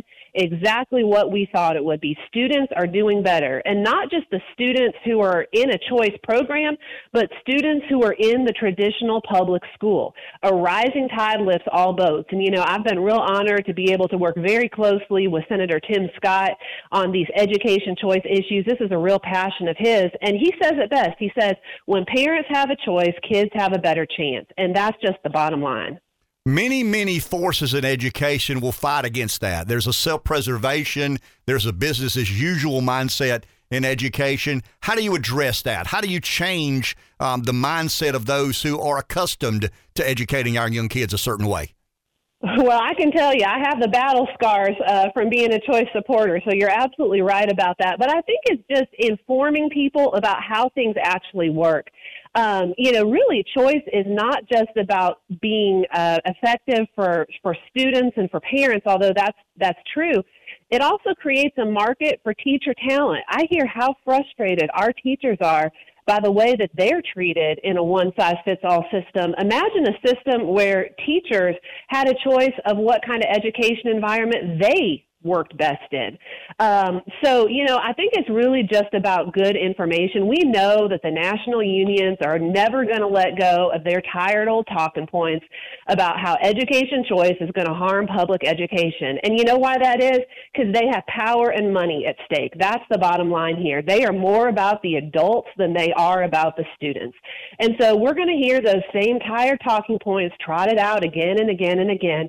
But, as we start to see success in choice, and we are here in South Carolina, our charter school community has grown exponentially over COVID because many of those charter schools reopened when traditional classrooms were closed. We are on the cusp of passing our first private school choice scholarship here in South Carolina that is truly money follows the child. I have fought for that for 6 years, and it's a small program. It's just a tiny bite, but it's a first step. And I think once people get that little taste of success of what's possible, we can continue to push forward, again, like Florida's done, like Tennessee is doing, like Arizona has done. I mean, there's so many states across the country that are doing this, especially here in the Southeast. And if we don't get in the game, South Carolina is going to lose economic development opportunity and jobs. We've got to fix our education system, and choice has to be a big part of that. Last question. Appreciate your time. Ellen Weaver, Republican candidate, Superintendent of Education. We've seen enormous growth in certain areas and pockets in South Carolina. Russell Fry was with us a second ago. Congressman Tom Rice will be with us Monday. Horry County is the fastest growing county in South Carolina. Greenville has experienced enormous growth. The Lexington area, the Rock Hill area, along the coast. But there are a lot of counties in South Carolina that have experienced a decline in population, a decline in opportunity, a decline in socioeconomic standing.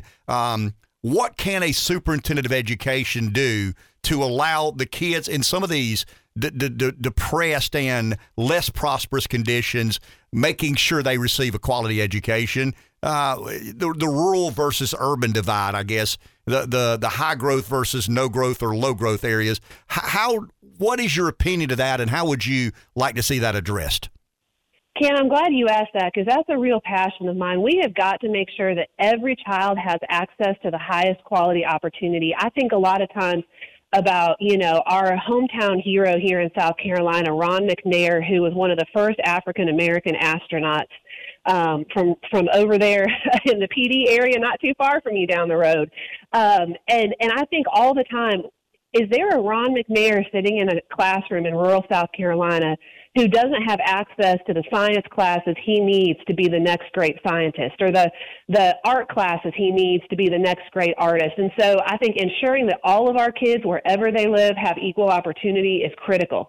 I think education choice is a big part of that. There are new ideas in education, micro schools, learning pods that can work in small communities and rural communities that we can support if we rethink how we do education. We can offer shared services to a lot of these districts to ensure that they have the highest quality technical support. Technology is a huge part of education. We've got to make sure that our students have access to broadband. We're making progress on that, incredible progress on that as a state. So, there's a lot that we have to do to ensure that our students in rural communities have equal opportunity, but I know that it's possible, and we just have to rethink our mindset if we're going to, get outside the box and really serve them in the way that they deserve to be served. Okay, Ellen, you're a candidate. The election is Tuesday. I'll get out of the way, give you a minute or so to kind of make one last plea to our listeners and your potential voters. Thank you so much. Well, I'm honored to ask for your listeners' votes, but I'm not just asking for their votes. I'm asking for their volunteerism after I'm elected, because it is going to take all of us to turn this education system around. We didn't get here overnight, and we're not going to fix it overnight, but working together, we can make a difference for our parents, for our students, and for our teachers. It's going to require strong leadership because, like you were talking about before, Ken, there is a very entrenched status quo in education education that is comfortable with how things are and doesn't like things to change. I have the backbone and the ability to stand up to that kind of pressure and to build the team that it's going to take to get something done. I think this primary is probably going to end up coming down to a runoff because there's so many of us in the field, and I think it's going to be me and a candidate who is a creature of that status quo, who does not understand the fundamental need that we have to have a fresh perspective, to do things differently, to stand up for our parents and our teachers and our kids in a way that we just haven't done here in South Carolina. So I'm encouraged by the response that we're getting all across this state, and I'm honored and humbled to be able to offer myself for this critical and critically important position for South Carolina's future. Well, we wish you well. Thank you for your time, and have a great day. Thank you, Ellen. Thanks, Ken. Bye-bye. Bye-bye.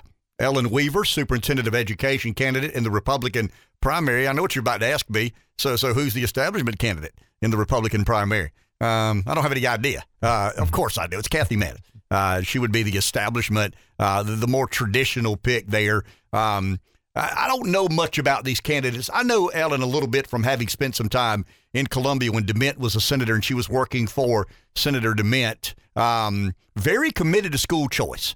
I don't know that we've ever had a candidate running for superintendent of education in South Carolina as committed, on the record, committed to school choice. That kind of excites me. Now, once again, I don't know much about the other candidates. We spent all of our time, defending Trump and trying to get the 7th congressional district figured out. But like you said, this is very important. Oh, it's extremely important. Position in our state. I can't express to you how extremely. I mean, in all honesty, the governor gets to live in the mansion, and he gets to give the state of the state address. The governor is at the mercy of the legislator. The legislature. That's just the way it works in South Carolina. The legislative branch has a lot of governance authority in our state. But does the education secretary have authority and, as you call it, enough yank I would to get argue stuff done? that when it comes to running one of the state's most important agencies, that being the education system, yeah. I mean, I think the superintendent of education is a more important vote than the governor's. Governor's, no question about it, because once again, the governor is, he's the figurehead, he's the standard bearer, he's the leader of the political party in said state, but being able to execute policy and drive an agenda in a particular direction, I think the superintendent of education on day one can really kind of grab the steering wheel and begin to steer the education system in South Carolina, the direction of their choosing. And Ellen excites me a bit because she has been such a staunch supporter of school choice.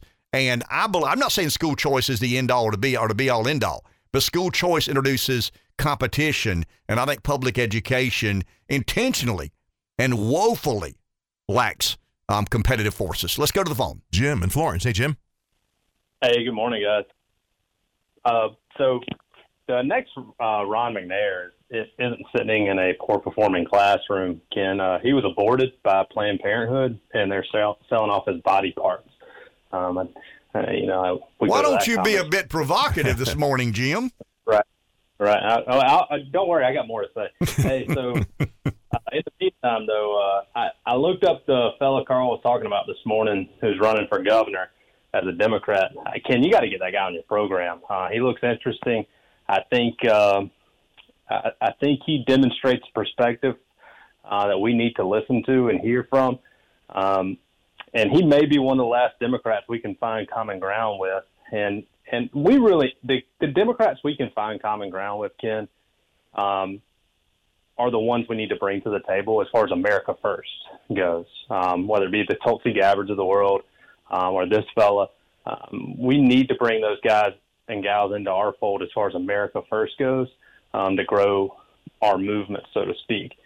But to go back to the hyperbolic stuff, Ken, I get really irritated when people attempt to use our religion as an excuse to take our rights away from us, especially when those rights are God-given and the founders codified them in the Constitution, because those rights exist whether the Constitution exists or not. But first, let's call gun grabbers what they really are. They are racist elitists who don't think poor working class Americans should have access to affordable methods of defense, especially black women who are currently living in war zones because of DAs like the one that just got recalled out in California. Also to a point to the 1,000% tax that what a Virginia legislator proposed on putting on guns. So you would take a $500 gun and make it a $5,000 gun. That's effectively disarming the poor. Can guns have liberated more people, more Christians, and guns save lives, and they place the weak on the same level as the powerful? Self-defense is certainly a natural right, and I'll disagree with you here, Ken. The Second Amendment is certainly absolute, and if it wasn't absolute, the founders would have put a workaround in the amendment like they did in the Second, Third, and Fifth Amendments. So let's call these gun grabbers what they are. Does the Constitution afford you the right to amend the Second Amendment? It does, so do it. Okay, I mean, there you go. But I mean, if it's 2 + 2 = 4, you can amend that and change it. The Constitution affords you the opportunity to amend the Second Amendment. Therefore, it's not absolute. Well, then you're saying the whole Constitution is not absolute. But until you amend it, it's absolute. Well, I mean, okay. I mean, it is. We'll agree that we're splitting hairs. I mean, I'm trying to be disagreeable because I like being disagreeable as you do. But my point being, Congress can't enact a law that goes against the Second Amendment. That's where I'm saying it's absolute. But you're not opposed to the potential amending. I mean, obviously, you would vote no for amending the Second Amendment, but you accept that that is a constitutional reality and important to our founders. I would propose we make the Second Amendment stronger and clear it up where the racist, elitist gun grabbers try to interpret it. And I would make some other things stronger. My only concern about a constitutional convention of some sort is it goes opposite the way we want it to go. Very well explained. Thank you, Jim. Appreciate the call. We'll take a break. We'll be back in just a minute. Hey, Matthew McConaughey can hold court of the White House press room. President Biden appear on Jimmy Kimmel Live. Why can't we have a select committee hearing in prime time? That's what we're doing tonight. Showbiz, man. Well, I mean, it's entertaining. I think an ABC News executive has been hired to produce the select committee. Great television senior national editor, White House correspondent John Decker is with us from Los Angeles, if I'm not mistaken. John, good morning. How are you? Hey, good morning. Yeah, I'm out in Los Angeles with President Biden. He is here for the Summit of the Americas. So I have been here for the last 2 days. I'll head back tomorrow. President Biden heads back on Saturday. But as you mentioned, a lot going on, including that January 6th televised hearing tonight. So while I'm here in Los Angeles, I'll be following what's happening back in Washington as well, just like you. John, why prime time? I mean, it's in prime time. I follow politics for a good while. I've never heard of a scheduled select committee hearing in prime time. I mean, obviously there are political implications here. Nobody's naive to any of that. But is this that unusual? It's unusual. Doesn't happen that often. I think back to, for instance, you may recall Clarence Thomas and his confirmation hearings going all the way back several decades. That was prime time, if you may recall. And, going back to the Watergate hearings, that too drew the attention of the entire country. And I think that's the reason why you're talking about a primetime hearing. It gets sort of lost in the mix if it happens, during daytime hours and people are working. This gives an opportunity for the committee to present what they want to present during the course of this first primetime hearing. And there may be others beyond the one that we see tonight. Do you think there is any moving of the meter? In other words, the Democrats hope to paint a picture a certain way. The Republicans would play defense another way. There's a story to be told and a narrative to be adhered to. But do you think it moves the meter politically in one direction or another? Well, it's such a broad question, Ken, and let me answer it this way because it is a broad question.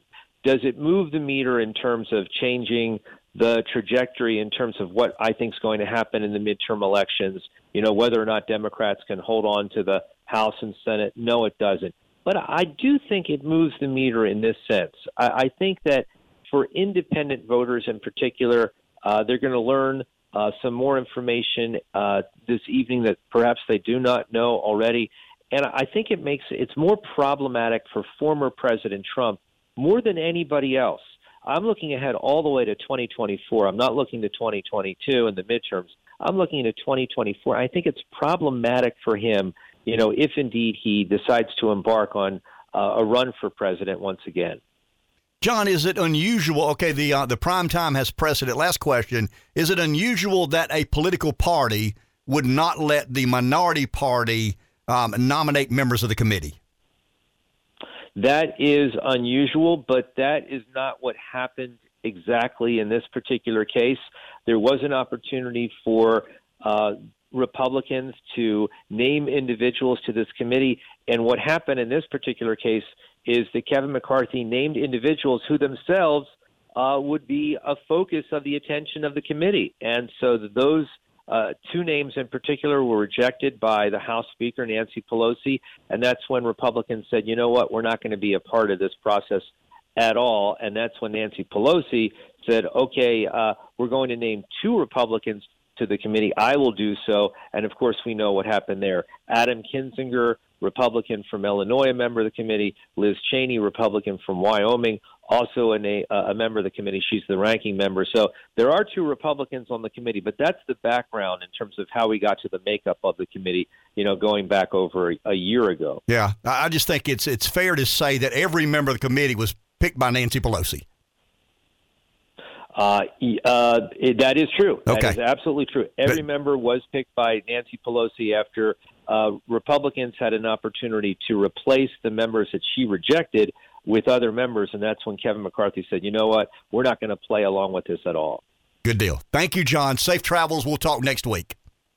Thank you. Have a great day, great weekend. We'll talk next week for sure. Thanks a lot, Cam. Bye-bye. Yes, sir. Great Television senior national editor, White House correspondent John Decker, getting a bit frustrated with the radio show host. I detected a little bit of that. I just wanted to set the record straight from his perspective, I guess, didn't he? He's a journalist, and I understand this, but, let's be honest and sincere. Right. The committee consists of 8 members, every one of which was nominated and put on the committee by Nancy Pelosi. We've got to understand that, guys, as we watch or don't watch. That's up to you. Watch it or don't watch it. I have no bearing in what decision you choose to make. But let's be honest with ourselves. Every member of the committee that has investigated whatever they choose to investigate in relation to the events of January 6th were nominated and placed on the committee or allowed to be on the committee by Nancy Pelosi. And Pelosi found the two most anti-Trump Republicans she could in Liz Cheney and Adam Kinzinger, and they agreed to serve on the Pelosi Schiff Committee. It's they're well-known anti-Trumpers. Sure they are. They're the most anti-Trump Republicans there is. Kinzinger's not running for re-election. Liz Cheney, we hope, gets her, I don't want to say brains beat out. That's a lousy way to say it. We hope she meets her political demise in Wyoming with Republican primary voters. So we'll see how this plays out. But, it's just completely inaccurate and fair to say it's a bipartisan committee. It's not a bipartisan committee. It's never been a bipartisan committee. And save me the righteousness and morality argument. I looked on Facebook yesterday, and there's some of the Twitter is where I looked. But there's some of the, this is about dignity and saving democracy. and Jefferson would be proud, and Washington would be proud, and Trump is such an egregious and insulting personality. Okay, maybe he is. At times he is very egregious and insulting. But this is not about honor or nobility. This is not about righteousness. This is about a witch hunt. This is 8 House members who believe that Donald Trump is the Antichrist. And the best way to stop him from ever entering the political forum again or the political arena again is to just continue to make sure whatever he was associated with and in future endeavors, John even said that. This is a lot about the 2024 presidential election. Here's the oddity of that. I was thinking about this yesterday. If you believe you beat him fair and square, why would you want to beat him again? When you really think about it, he's already proven to be beatable, right? The Democrats beat Trump in 2020. They swear by that. We beat him fair and square. Nothing to see here. If you believe you beat him fair and square, then why not let him be and run again in 2024? Unless you don't believe you beat him fair and square. 843-661-0937 is the number. Let's go to the phone. Here is Lisa in Aiken. Hi, Lisa. Good morning, guys. Yeah, I called in about the school superintendent deal, but after that last phone call, wow, lost a few more brain cells. But anyway, I think everybody should know the history of Manis.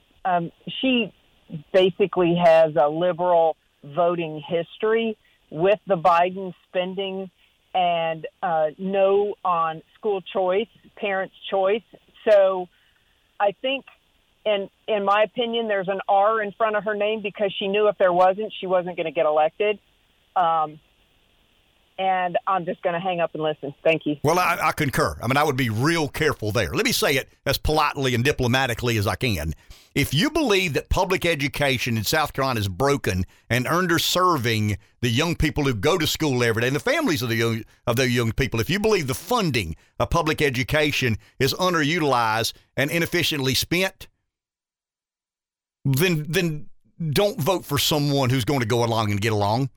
Vote for someone who's willing to try and reform, to change. And I do believe, I stick by my comments, I think the superintendent of education in this election cycle is the most important vote you will cast next Tuesday.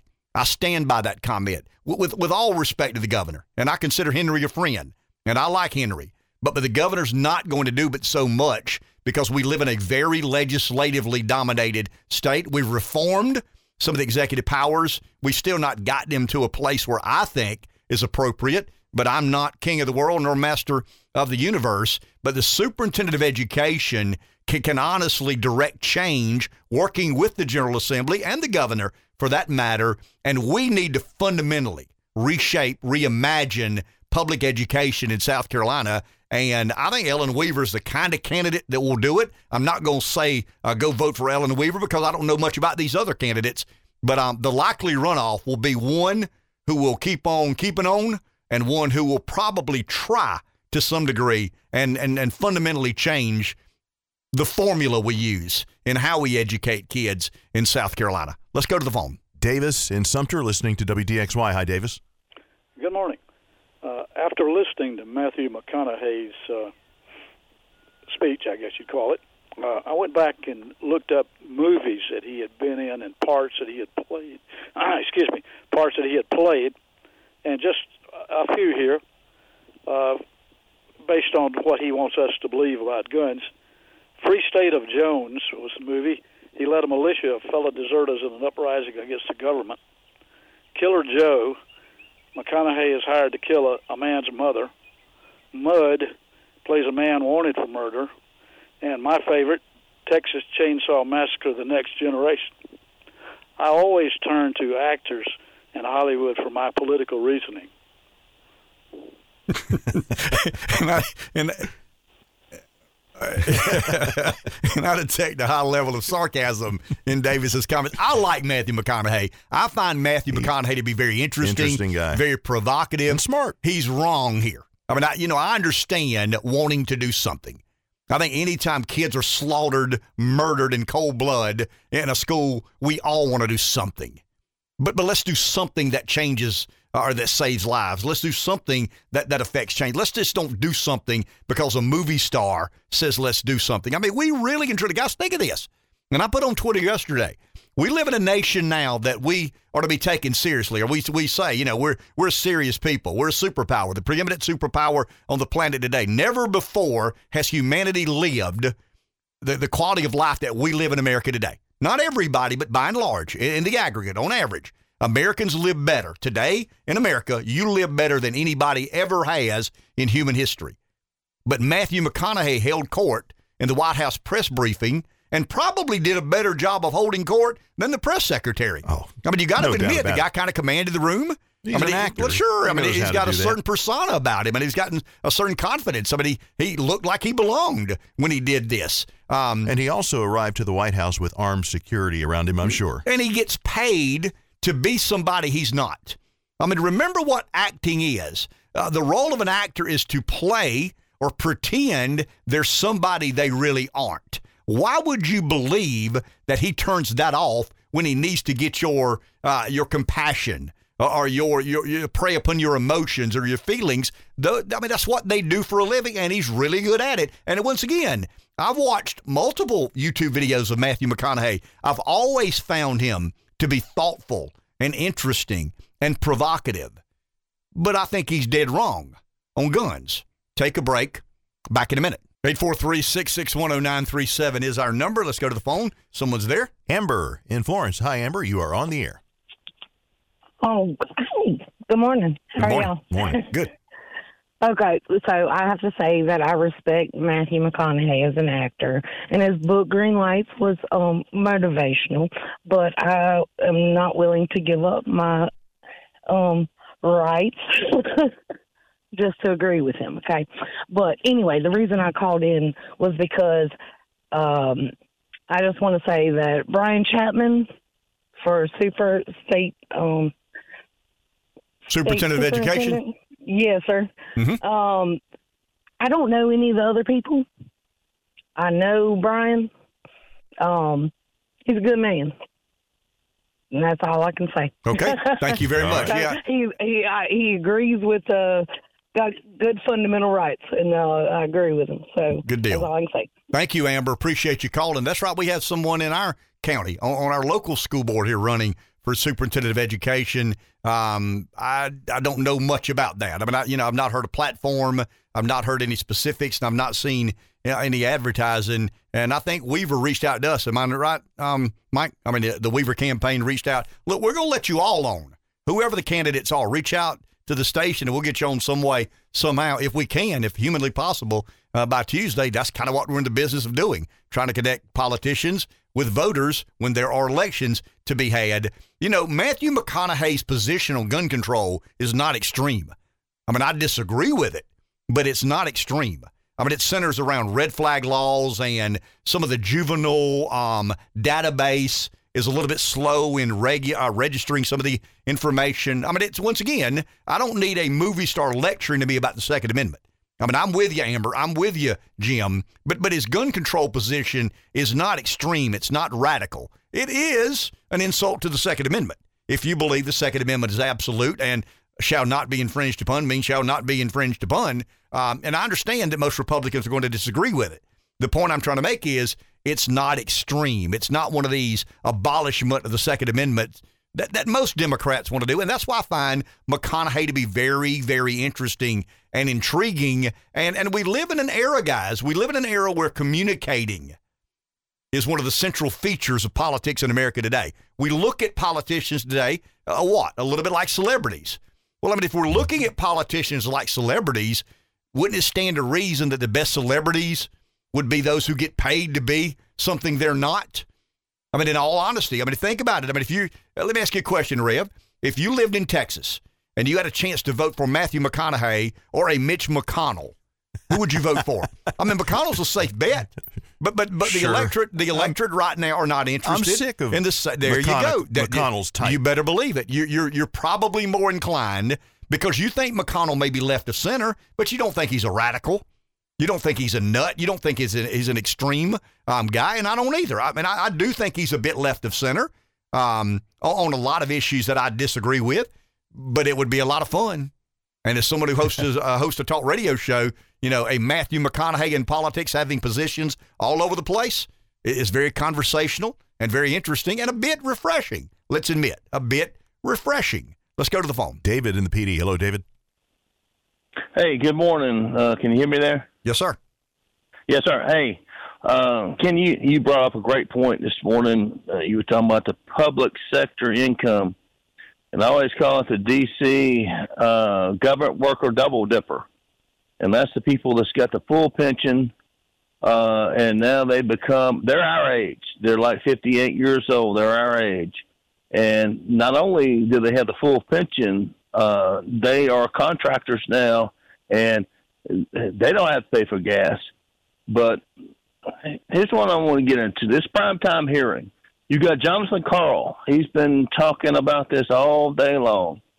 And who is he? He's a George Stephanopoulos understudy. Who is George Stephanopoulos? He's a Bill Clinton understudy. So you're back into the Democrats, and then this is all about an undercover documentary film that they're going to bring on. They're going to bring on the Proud Boys. They're going to bring on the Oath Keepers or whatever it is. So they're going to narrow down 74 million Trump voters. They're going to try to morph you. Think about this. They're going to try to morph you down into a bunch of belligerent, bitter, bullying white people. So that's all this is all about. That's their mindset. And they always talk about how you can't stereotype people, how you can't put a definition on people.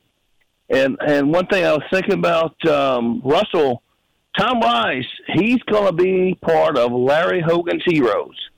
David, So we got to take a break. Christie. Hey, David, we got to take a break. Back in just a minute.